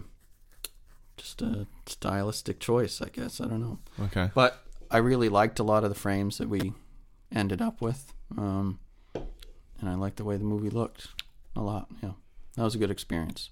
Was it? Yep. Cool. Yep. No, I'm glad to hear that she was fun to work. Is she New York based, or she works everywhere? I think probably she lives in New York. Okay. Yep. No, because The Wrestler, the photography, the cinematography in that is very memorable. Yep. And I remember seeing her name, going, "Who the hell is that?" Mm-hmm. And then I looked her up and I saw all these documentaries, and I'm like, no wonder he had her shoot this. She was perfect for it. Yeah. All that great black and white, and anyway, Yeah. that's cool. I'm glad you had a good time. It's a good film. Let's see. There's a couple of other movies that I didn't. Well, okay. I never saw Infinitely Polar Bear, but I've heard Mark Ruffalo's such a nice guy. He is a nice guy. He was nice. Did you do that whole movie? No. I just day played on that. Oh, okay. So a lot of the credits that you probably have left are probably day plays. Okay. Well, I have Skeleton Twins. Oh, no, I did that. Mostly. Well, that's right. No, I worked with Reed Morano for 5 films. Oh, you did 5 movies with her? Yeah. Oh, cool. Yeah, I can trace a lot of the rest of my career to starting working with her. So I owe a lot to her, and she's really, a force. Really cool. She's you can't catch her now. She's just exploding, which is great, and it's totally deserved. Really? Based on talent and personality. Yeah, she's cool. I don't know that she can you can point to anybody else but her making herself what she is, which is really cool. And she's inspiring people and really leading the way, and I think a lot of good progressive movements. Well, a lot of people outside of the business know about this. Yeah, she pulled out about her one of her her production from Atlanta because of the abortion thing. I guess it was going to be the pilot. Was she... I don't know a lot of the details of that production or what it was going to be or what, but good for her on that. Yeah. Well, she's acting with her conscience. And she always sort of has, and I think that's one of the keys to her success is that she's just sort of been herself her whole career, and good for her. People like that. Yeah, well, it's funny. It's hard to be authentic. Yeah, it is, but I think when you are, and the people that are more comfortable. Yeah, and I think people, I don't know. I think I can sniff out when people aren't authentic, and that just kind of gives you a funny taste in your mouth. Right, right. So, as much as you can be authentic. That I'm that way, or I like to think that I'm that way on set. I try not to get a hot head about myself. I don't fly off the handle about something. If somebody else is, I don't know, hasn't done their job just right, whatever. Mm-hmm. We're not building rockets here. We're just... Yeah, it's not rocket surgery. Yeah. Yeah. Yeah, nobody's life is at risk. Yeah. I mean, unless we're doing stunts and shit, and that's different. Right. But in a general sense, if the prop guy screws up or whatever... Yeah, I'm not going to yell. I'm not going to start yelling at somebody that forgot to pick up a water bottle or something. I've only yelled on set like twice in my career, and that was both on safety concerns. Well, I think that would be appropriate. I'm trying to think if I've ever yelled. I don't know. I've probably snapped. I know I've snapped. Just come back with a snarky comment. Oh, I've done that too. But no, but everybody has their moments. That's a moment, Right. Like yelling at people is not a moment. You've lost a bit of control there, yes. and I just don't. Yeah. I don't ever want to let anybody get me to that point. Right. It's what's the. You're not accomplishing anything. Yeah, exactly. Right. Because I know when people yell at me, you don't want to listen. Right. Yeah. And I say fuck you. Right. And it's not helping motivate me. Yeah. Especially if it was about a mistake I made. Yeah. Yeah, you almost, in a way, want to go the other way. Like, oh, you want me to... You're going to scream at me and you want me to do that? I'll show you. Yeah. Right. Now, I've never done exactly I never have that. either, but I did get so rattled by a guy throwing a fit. Yeah. That I did the exact... I was supposed to let an actress stand out of frame. Mm-hmm. And instinctually, the first time it felt right for me to follow her. Mm-hmm. And she doesn't say anything else, but she looks back. And anyway, I thought it felt right. Yeah. After the first one, he's like, "What the fuck?" Yeah. And I'm like, "Oh, freaking me out." And then I did the same thing again. Yeah, I heard that. I talked about it. You're telling us I forgot. I talked about this. Yeah. But that's because I was so in my head, like, fuck, this asshole is such a yeller. Yeah. Why is he screaming at me? Okay, action. And it's still in my head. Mm-hmm. And I'm just, so instinctually I did the same thing again. Oh, my God. Yeah. I replaced an operator on a film that was being directed by it Abel Ferrara? Abel Ferrara, I think that's his name. Mm-hmm. Who is I guess he's legendary for having a temper. Oh. And I was warned about famous movies. Yeah, I was warned about this before I got to set. The operator's like, so just so you know, they like to yell a lot. Oh God. And I got to set and was introduced to him, and he said, "Welcome to the movie. I'm sure you've been told by now, but we like to discuss things while we're rolling at the top of our lungs." Really? Yeah. And so that made me, and later on in the day, I was doing a shot where, I don't know, I just wasn't framing, why are you panning that or tilt? I don't remember, it was a long time ago. Uh-huh. And he's like right next to my ear, like, why are you doing? And if he hadn't done that little spiel in the morning, primer, which kind of makes him, it kind of endears you yes, to him because he's aware of it. It's in some ways it's an he's informal like, pre-apology. I know that I'm like this. Right. I'm sorry about it. Right. But let's go make this film. Right. And he wasn't ever a dick afterward or anything like that. But that's just it's just the way he. That's really weird. And it's got to be so stressful. How do you not give yourself an aneurysm by working like that every single day? But anyway.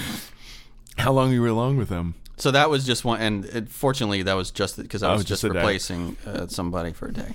Gotcha.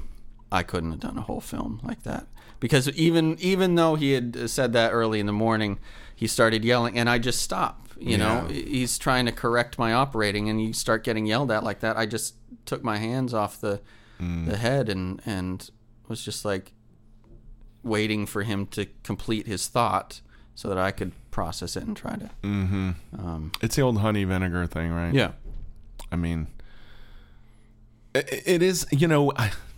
I almost feel like now we're like we made an excuse for him, like he's endearing. If he's aware enough to know he does it, he's aware enough to stop doing it. I know.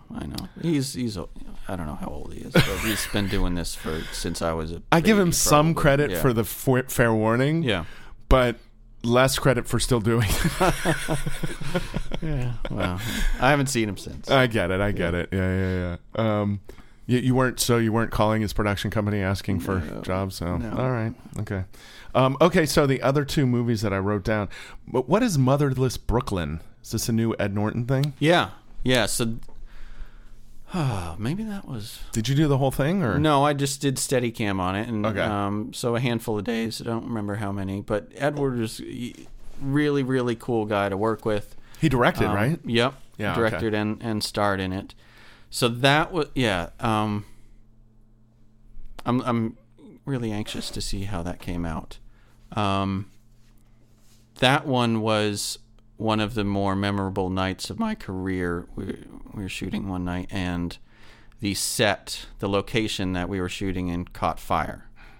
Oh no! And how? Whole 5 stories of a brownstone went up in flames. I heard about this. And you were firefighter there. died. Yeah. Oh my God! I was right there. A firefighter died in that fire. Yeah.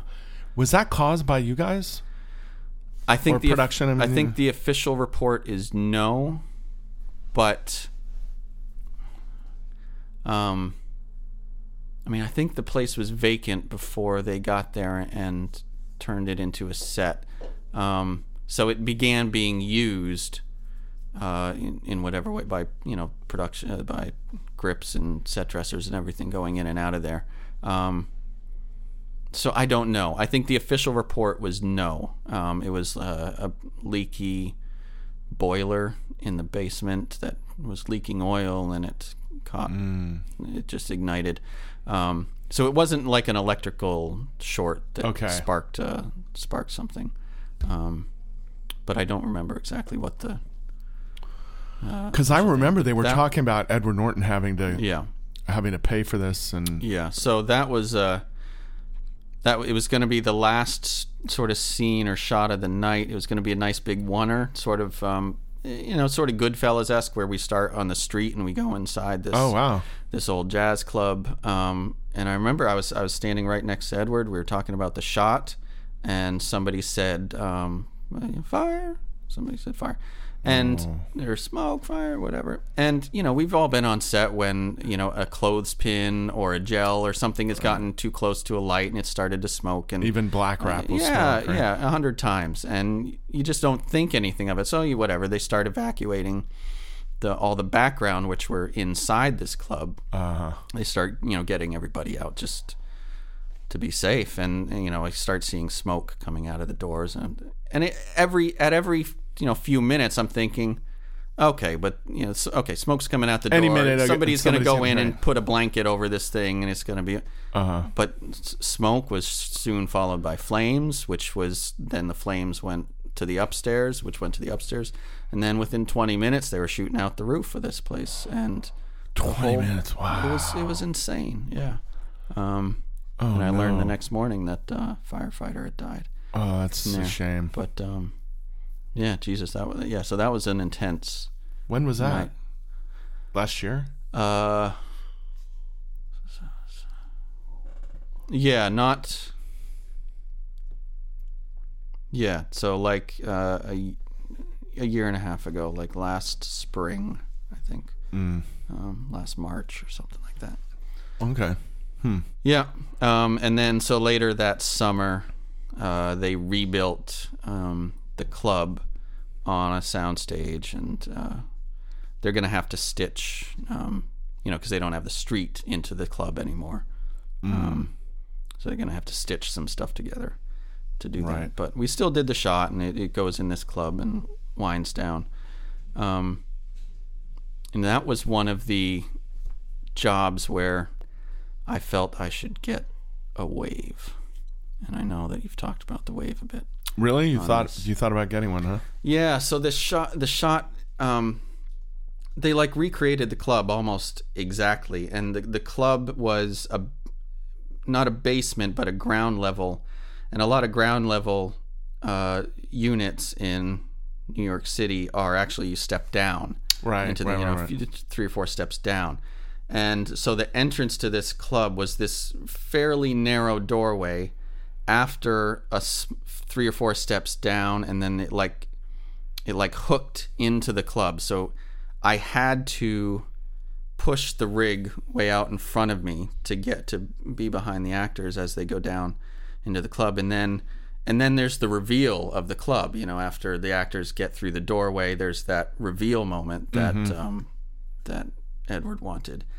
And sort of the movement of going down the stairs, followed by the hook, followed by trying to get over Ed's shoulder to see the club.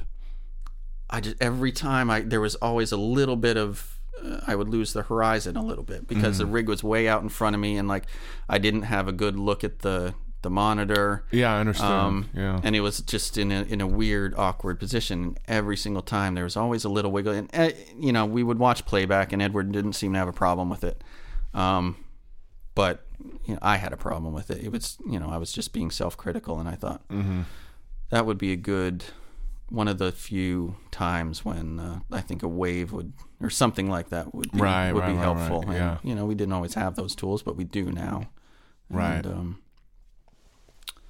so anyway, I think I bought one after that. Oh, yeah. So you did. Yeah. I haven't seen the film yet to see how that shot without it turned out, but I'm sure it'll be fine. Yeah, but, we are pretty critical of ourselves, so I'm sure it'll be all right. Yeah, but I do have one now, a wave, and I've grown to like it a fair bit.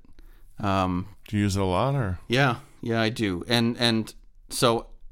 I'll say this about it.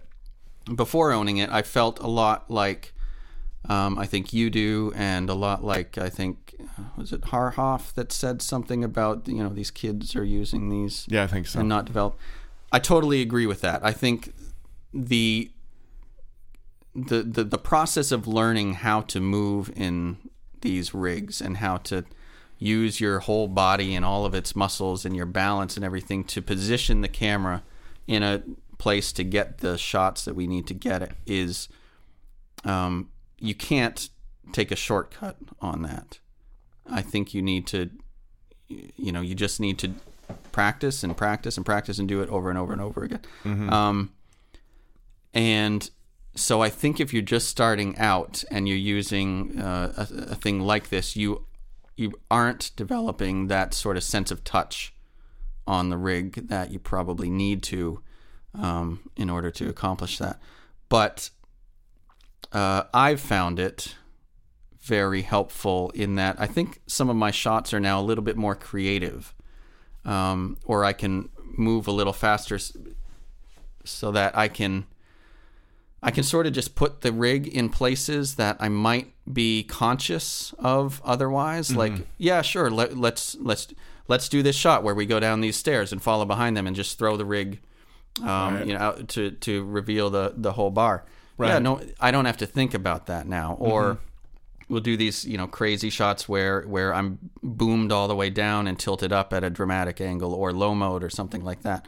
Or come around this table where I'm doing this sort of switch move, going from one side of my body to the other, that I probably wouldn't do without it, because I don't have to think about nailing that horizon. If I were to do a switch move, I would probably try to avoid a switch move altogether. I would try to keep my feet and my body on the same side of the rig as I start with, because that's the more comfortable side. But now it's sort of allowed me the freedom to not have to think about that so much. So I think that freedom has translated into a little bit more creativity in my shots. Okay.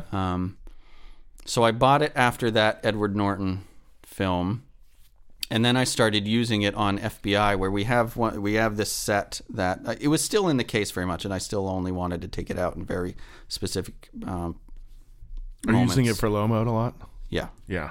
But we had this set on FBI where it's sort of like the bullpen, not bullpen, just the operations room. Big monitors, tons of people, big desks, very wide, lots of lights on the ceiling. It's got an actual ceiling that we like to see. And so we would do a lot of these shots where we're moving quickly around this in a wide master that then moves down one of the aisles of desks and into a close-up or something. And those wide masters, if you're moving quickly, it's so easy to get a little bit off level and give away what the tool is. And so I started putting the wave on for those sort of very fast wide masters that were on the Steadicam, so that I wouldn't have to think about the horizon during those. And it just kind of went from there, turning into more and more shots. Right. So I think there's a place for things like that. I wouldn't recommend newer operators that haven't been doing it a lot, throwing it on and thinking of it as some sort of shortcut, because you still have to develop that sense of composition and that sort of muscle memory that you need to do the job. But the muscle memory is most important. Yeah. I mean, can you imagine if you were like a person who had especially a Volt, but especially a Wave. But even a Volt, can you imagine if that's all you ever had and then the thing broke? Yeah. I'm scared of that. Well, you're not scared of that because your work's fine. But imagine I'm critical. Imagine if you spent 3 years. Yeah. We met a guy today buying a brand new, M1, I think with a Volt. Yeah. This is his first rig. Right. Yep. And that's that should be a warning taken very, very strongly. Yeah, my suggestion to him would be turn the thing off. Right. If you can you? Yeah, yes. Of course you can. You can unplug it. Yeah. Turn it off as much as you can when you're practicing and learning and stuff. And then, use it when you're getting paid. They deserve it. But you deserve not to have it when you're learning. So then, if it ever breaks on you, you're not screwed. Right. And do some shots with it off. And, anyway, I'm considering getting one. Yeah. A Wave or a Volt? Volt. Okay. I don't think I'd ever buy a Wave. The Volt must be... Because the problem with the Wave is it's like a lot of setup time. So when you go to low mode... No, I just flip it over. It's seconds. But you have it on already. Well, it's on the rig already, yes. Right. You have to fly it all the time. Yeah. That's the bummer. It is. Makes everything way higher and a lot heavier. Well, and Not I a wouldn't lot have done heavier. it if I couldn't do this. We came up with a build so that my gimbal could be where I want it to be. Basically, our show is on minis, as a lot of them are now, and we were able to take off the D box, which is the power distribution block on the back, and the battery. So it's just the camera body and motors and Cinetape. So it doesn't have to sit so high. The distance between my gimbal and the lens is where I like it, and the rig doesn't have to be so long. I've seen some of these wave builds on Facebook or whatever, and the rig is 4.5 feet long. I just think that's ridiculous. I wouldn't use it if that was the case. But okay. I can keep my post length still pretty short. So yeah, I've come to be happy with it. Okay. Fair enough. Yeah. Fair enough. The volt has got to be a different thing because it affects the way the rig feels, right? Like it gives you a little bit of resistance in the tilt and the pan. I've never actually done it because I just know that I'm never going to buy it. But it's not really resistance. I don't know what to call it. How does it resist? You'll does it feel hold? it if you go off roll axis. How? You'll feel the motors working. You'll feel like right. So it does affects that feel. Yeah. Right. So yeah. you but not all the time. Right. Yeah. If you're maintaining a good yes, level. Yeah. Okay. Well, they're working. Right. But you'll feel them. I'm not sure why even. But yeah, I don't know. Okay. I haven't used it enough to. Yeah. I'm not an expert in it. I know the motors are obviously always working because they're keeping that neutral rig with a false bottom heavy feeling to it. Yeah. Anyway, the more people I talk to about it that have it and use it that are really great operators, the more I'm convinced that I knew there was something to it, but like. There's way more to it than I thought there was, and so I think McConkey uses it on Maisel, and he said it's just it's one less thing to worry about. And he's doing I don't watch the show, but as far as I understand, they're doing some pretty cool shots over there. Yeah, with the movie, with a whole bunch of cool toys. Well, I don't know if you've heard Jeff Haley yet. He said, if memory serves, that. If you don't have something within 7 years, you will not be a working Steadicam operator anymore. Like an electronic assistance? If you don't have a Volt or, Right. And really, there's only the Volt. Because guys like him, and I won't compare myself to him, but he is like me in a certain way, which is he's worried about those times when you do want to go off axis just for a moment in a shot or off level. Yeah. I've mentioned this to people before, and they're like, I don't ever do that. And I'm like, I do. Yeah. Not a lot, but I do it. And they're like, well, how often? I'm like, I don't know, but if I have a Volt on, I can never do it again. And so, and then people are like, well, you can just turn it off for that shot. And then I'm like, okay, but now I'm just flying extra weight for no reason. You know what I mean? Like, so anyway, I'm not saying it's a bad thing or anything like that. I just, for me personally, I think the Volt is a better option. Because Haley was like, it only takes like a pound of force to make it go off or whatever. And you have to be a good operator to use it. I think you got to be a good operator to work and to keep a job. You got to be a good operator. No. But no. I mean, the point being, like, you can't pull it out of the box. And this is, again, not a knock on the Wave. But you can't pull it out of the box and turn it on and then do good work. Like, be level the whole time. You're going to be all over the place because you're going to be manhandling it. Yeah. So, anyway.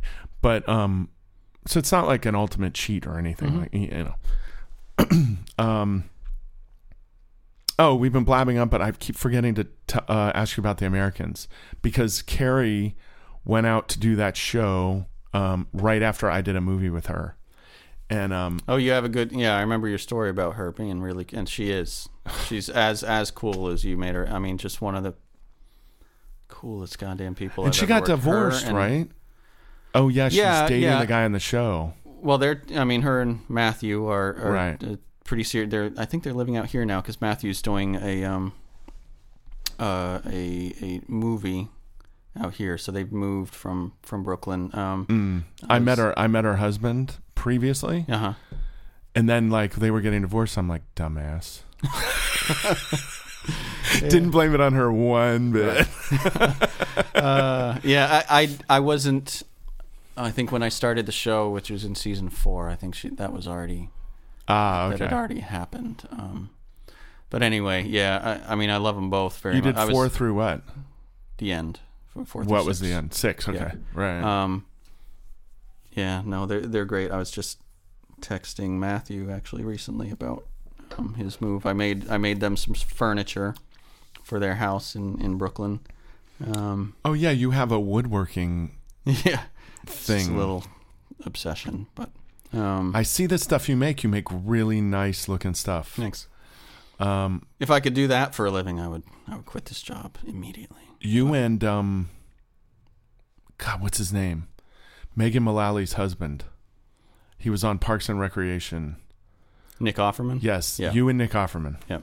Are woodworking aficionados. Yeah, it just doesn't pay. And they, Matthew and Carrie, they're well off, and they paid me for the thing I made. But it's, if you break down the number of hours that I put into that, right? It's not right. It's technically not worth what they paid for it. It's worth way more. Right. Yeah. Yeah. What did you make for them? They had so they lived in Brooklyn. They had a little entryway mudroom area that they wanted to put all of their sort of like boots and coats and everything were. So the shit you posted on Instagram was theirs? Yeah. Oh. Yeah. Because I saw that. Yeah. And it was great. Yeah. Oh, that's funny. Yeah, there's a picture of it in there. Oh, that's nice. Yeah. I didn't tag them or anything, but yeah. Yeah. Is Carrie even on social media? I don't know. Right. I don't know. I don't know much about him. I know her, and she does not seem to be the social media type. If you ever get to work with Matthew Rhys, equally as awesome. Really? As Carrie. Like super, super awesome. Cool. Just so fucking cool. And anybody that knows him would say the same. I can't find a bad thing to say about. Well, no wonder they ended up together. Yeah, and he's funny. I mean, I've told my wife, Jesus, if I was a gay man, I would want to marry him. Well, if I was a straight man, I'd want to marry Carrie. So, and I am, but she's not interested. Oh well. Yeah. No, but I was happy to see her success and hers and Matthew's. He won the Emmy. Right. For that show. Yeah. Finally on that last season. That's nice. She got snubbed every time. She should have won it, man. Jesus Christ, she really, and she cared about the crew. As I think you said, if it was freezing cold out, she would just, God, I'll do 1 or 2 takes, but that's it. We're going and moving after this, going inside or something. And that's not all selfishness. No, absolutely not. Right. Because she gets to wait in a warm tent while you guys set it all up. And she realizes her sort of power. Yeah. And she uses it for the right things. Right. She was never like a prima donna or anything. Uses it for good versus instead of evil. Right. It's well, they say, money and success shows people who you really are. Yep. You become your true self. Mm-hmm. And that's her true self. Yeah. Which is fabulous. Yep. I wish we were all like that, Totally. Yeah. I said after, one of the saddest things about the Americans ending was, and I told this to them and everybody else I could, was that I found it hard to believe that the next job would be as cool as far as the people go. Mm-hmm. saying that, FBI is, the actors on that they're fantastic. Missy Peregrine and Zico Zaki, they're both, I would consider them friends. I didn't make Missy a piece of furniture, but I did make her a cribbage board. Oh, really? Yeah. Oh, that's nice. And she likes that. But they're fantastic actors too, and also they never have big heads about themselves. And by the way, I just heard they're adding a cast member to FBI. Gael. Yeah, for now, he's going to be on FBI now. He's going to play the surly Mexican. Gael, we need to. So can we hold the gun in your other? Why? Okay, but why? It's because the guy he's over here. And, okay. It's such a good impression. Yeah. The more you do it, the more I think he was fucking with you. But I hope so. Yeah. I hope so, because then that makes you question. Well, Jesus, how am I coming off to other people? But actors do weird things when they're in their head like that, and they don't mean it in a bad way. They just interpret any change because they get super locked into the way things are. Mm-hmm. Like he might go to his trailer and rehearse it with those exact marks in mind, and then when you go, "Hey, we moved your mark to the right a little bit." And in his own mind, he's going, "Motherfucker, they fucked me." But really, he's going, "Oh, okay, why?" Right. Like, you know what I mean? Maybe. I don't know. I'm making excuses, but, actors are often a little bit odd in certain ways, or they have their own process that if that process gets interrupted can be disturbing for them. So, I don't know. Yeah, there's an interview with Matthew Rhys, the Carrie's fella, and who is talking about his first experience directing. So they gave him an episode of The Americans to direct, season 4, I think, and good for him. Yeah, well deserved. And he said after that, all of that stuff about being precious about marks and all, he's just like, when you've got producers and everybody else breathing about, you've got this many hours, you got to wrap it up. You got this, all of these things to think about. He said, I never, where do you want me to stand? Right there? That's different. That's a foot and a half. That's across. Yes. Right. I'll do it. No problem. Don't care why. Yeah. We got to get home. We got to make the day. Right. Whatever you want, man. Right. He had a completely different attitude about it when he saw things from the other side. Yeah, which makes sense. I mean, that happens to a lot of people. And if it doesn't happen to them, they're probably not going to be a working director. Yeah. Maybe. I don't know. Maybe not. It just what I mean? To how you do know what I mean, yeah, though. It speaks to how aware he is about, everybody else, which is really nice. That's great. Yeah. No, that's great. I've run out of things that I wrote down. Oh, no, I haven't. I wanted to ask you a stupid question. Well, it's not that stupid. But you did a David Blaine thing. Was it a long time ago? For fuck's sake, yes. What? Was it terrible?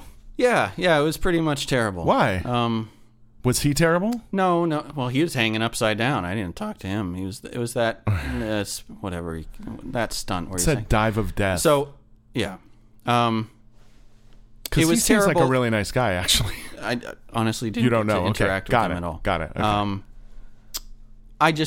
I'll put a lot of it on myself. I don't do live stuff. Right. I've done live stuff. I didn't ever like it. I won't do it again, fortunately. Before I sort of had a career that was, going as well as it is now, I didn't really have a lot of options. And so, something would call up and I would take it.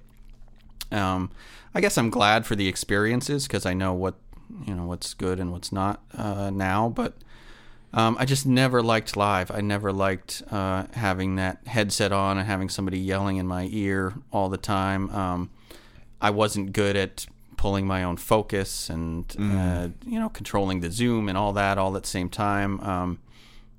And I just didn't really get that whole world. I wasn't familiar with the live unscripted world where you and the dynamics of how that, I guess, set, if you want to call it a set, is run. So, I just didn't have a good experience on that. But I'll take the blame for that one, just being inexperienced. I think the stunt itself kind of flopped. Well, what did he do? So I didn't see this. So he was like hanging upside down for 2 days straight or something. That was his stunt, although he really wasn't. Like if he was hanging upside down until he had to go to the bathroom 1 minute, so they would bring him back up and he'd stand up and he'd go to the bathroom, or until he just had to rest or something. I don't know. But it seemed like they were turning him upright quite often. Fairly often, yeah. Okay. But he was supposed to hang upside down, and then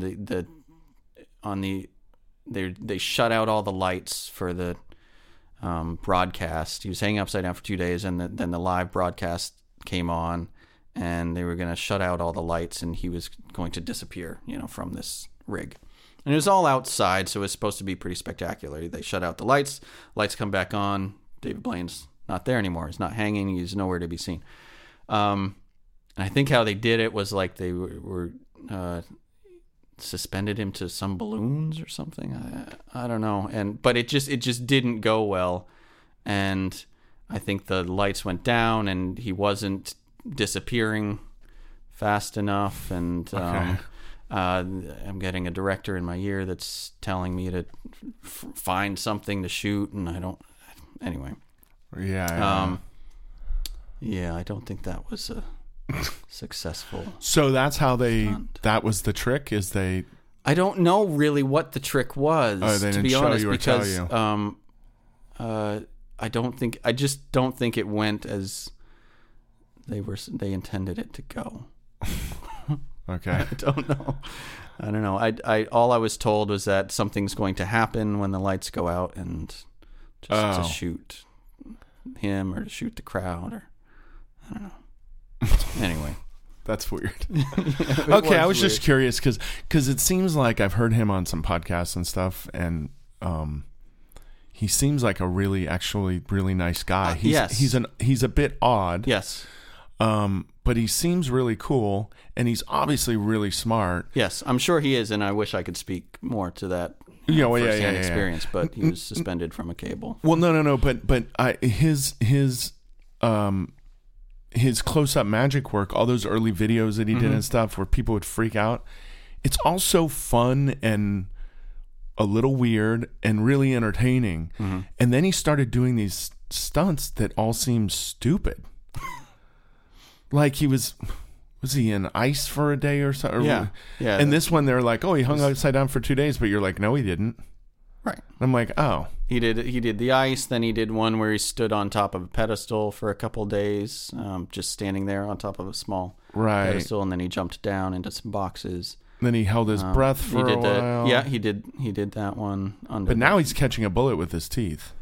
Yeah, well, I mean, obviously not, but he's whatever trick that is. Yeah. But and the whole thing about it is that the supposedly all these magicians have died doing that trick, so nobody does it anymore. And Penn and Teller do a bullet catch that's pretty remarkable. Oh, do they really? Yeah.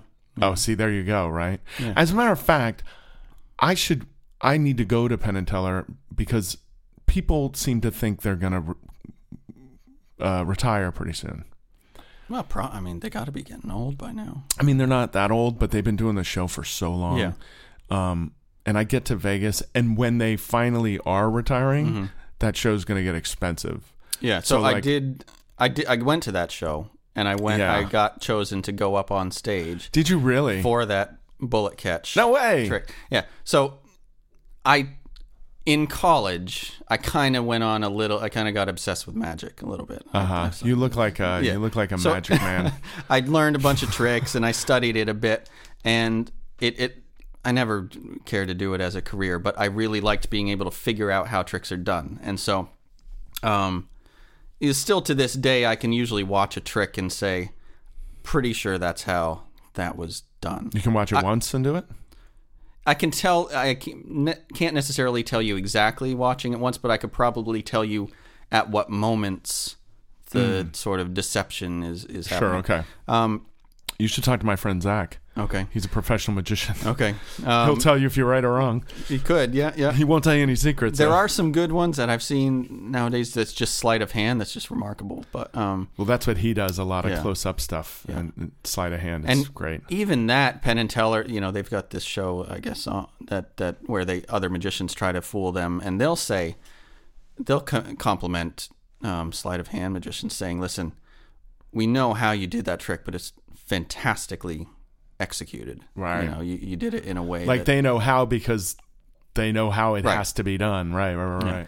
Yeah. So anyway, but their bullet catch trick, which I had seen on TV for years, they've been doing it for a really long time. That's been one where I've just never been able to figure out how it's done.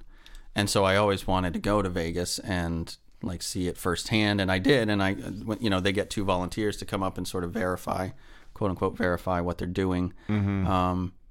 And I raised my hand and I got chosen to go up and do that. And I still, even being right on stage and watching everything, I still can't figure out. Yeah, well, if there was something behind their back or whatever, they wouldn't be inviting you up there. You know what I mean? Right. Like, they're not going to put a risky person with them. They're obviously smarter than I am, and they've obviously done this for a long.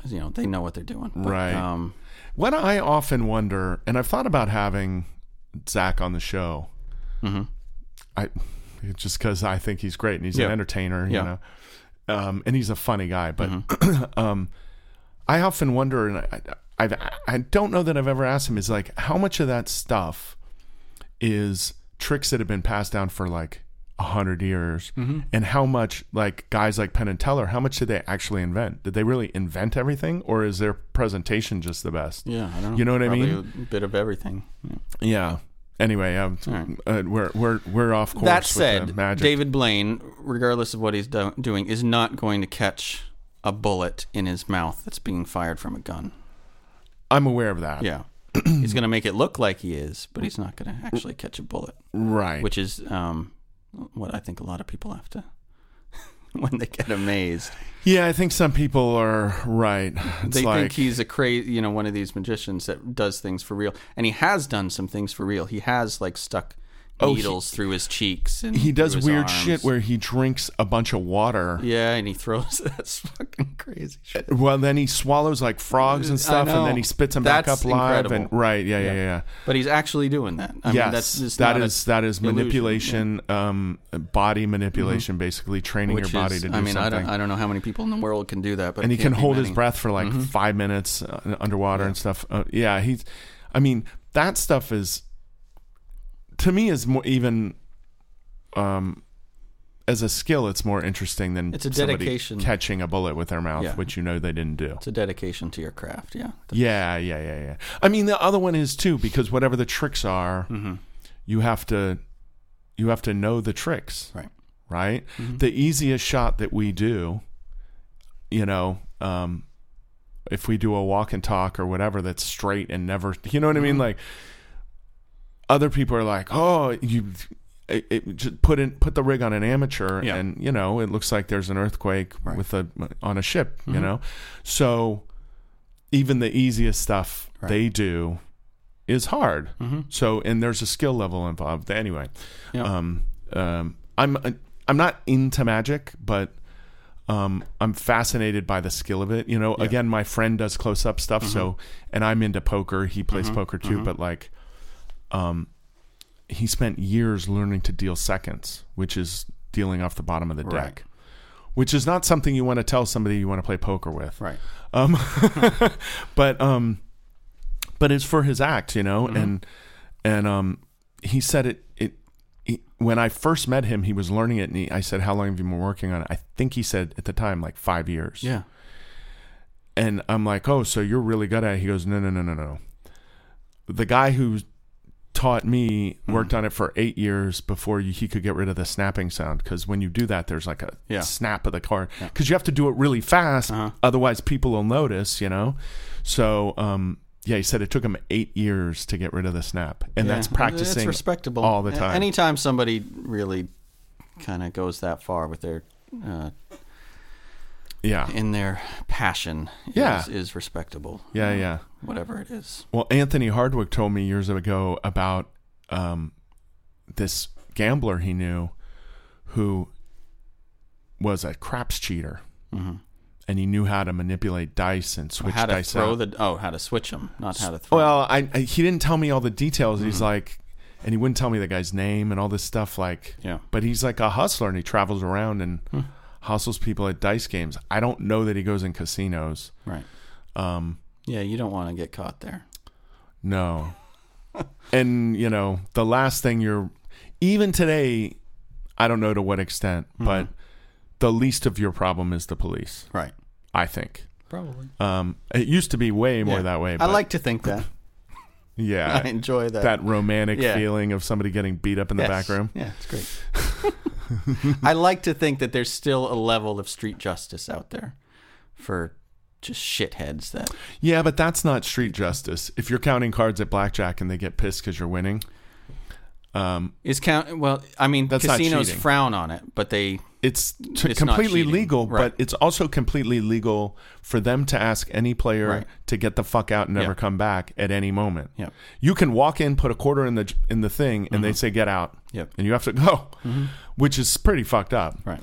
Well, it's a private business, right? Or is, I mean, you can refuse service to anybody. That's yes. I guess so. I don't know. It just seems like they've gotten the government to stack the cards in their favor. They already have an edge. Yeah. But in order to keep anybody from winning, you know what I mean? Like they won't even anyway. Yeah. It's like they have this little out. It's like, you know, they have coolers. You ever see that movie, The Cooler? Yeah. I don't know if they really still have these people or not, but but it's just one of those things is like, anyway, doesn't seem fair. Yeah. They already have a huge edge on you. Right. Why do they need extra tools to take your money? Yeah, I get it. Let somebody win once in a while. Okay, we're blabbing away. We should probably finish up. All right. Are you happy with that? Yeah. Are you okay with it? Yeah. I can hear the excitement in your voice. I'm trying to think if there's anything else I wanted to talk about. I do the Rubik's Cube a lot on set. That's been my non-Facebook activity. I would recommend it if you've got time on set. That's a great idea. Cube. Or some kind of little hand puzzle thing, huh? Yeah. Keeps your brain going. It's not your phone. Right. Doesn't require batteries or a charge. Doesn't take a lot of space. Yeah. Doesn't make noise. Keeps you awake. I normally do cup and ball. Just sit on the one of those balls on the rubber band on the paddle. No. Cup and ball. Oh yeah, well the paddle and ball, that's a good one too. I feel like cup and ball is good because you could smash a lens if you swung it the wrong way. So I like to swing it as close as I can. I find that, and I use the small side, so I must never catch it. Nice. Yeah, but Rubik's cubes. That's a good idea. Yeah, that's sort of my thing. How long does it take to take all the stickers off and put them back where you want? Hours. Does it? Yeah. Okay. Can you solve Can you solve one for real? Yeah. Good for you. Yeah. I never did it. Of course, I had one as a kid. So I picked it up when I was. I know there's like a trick to it.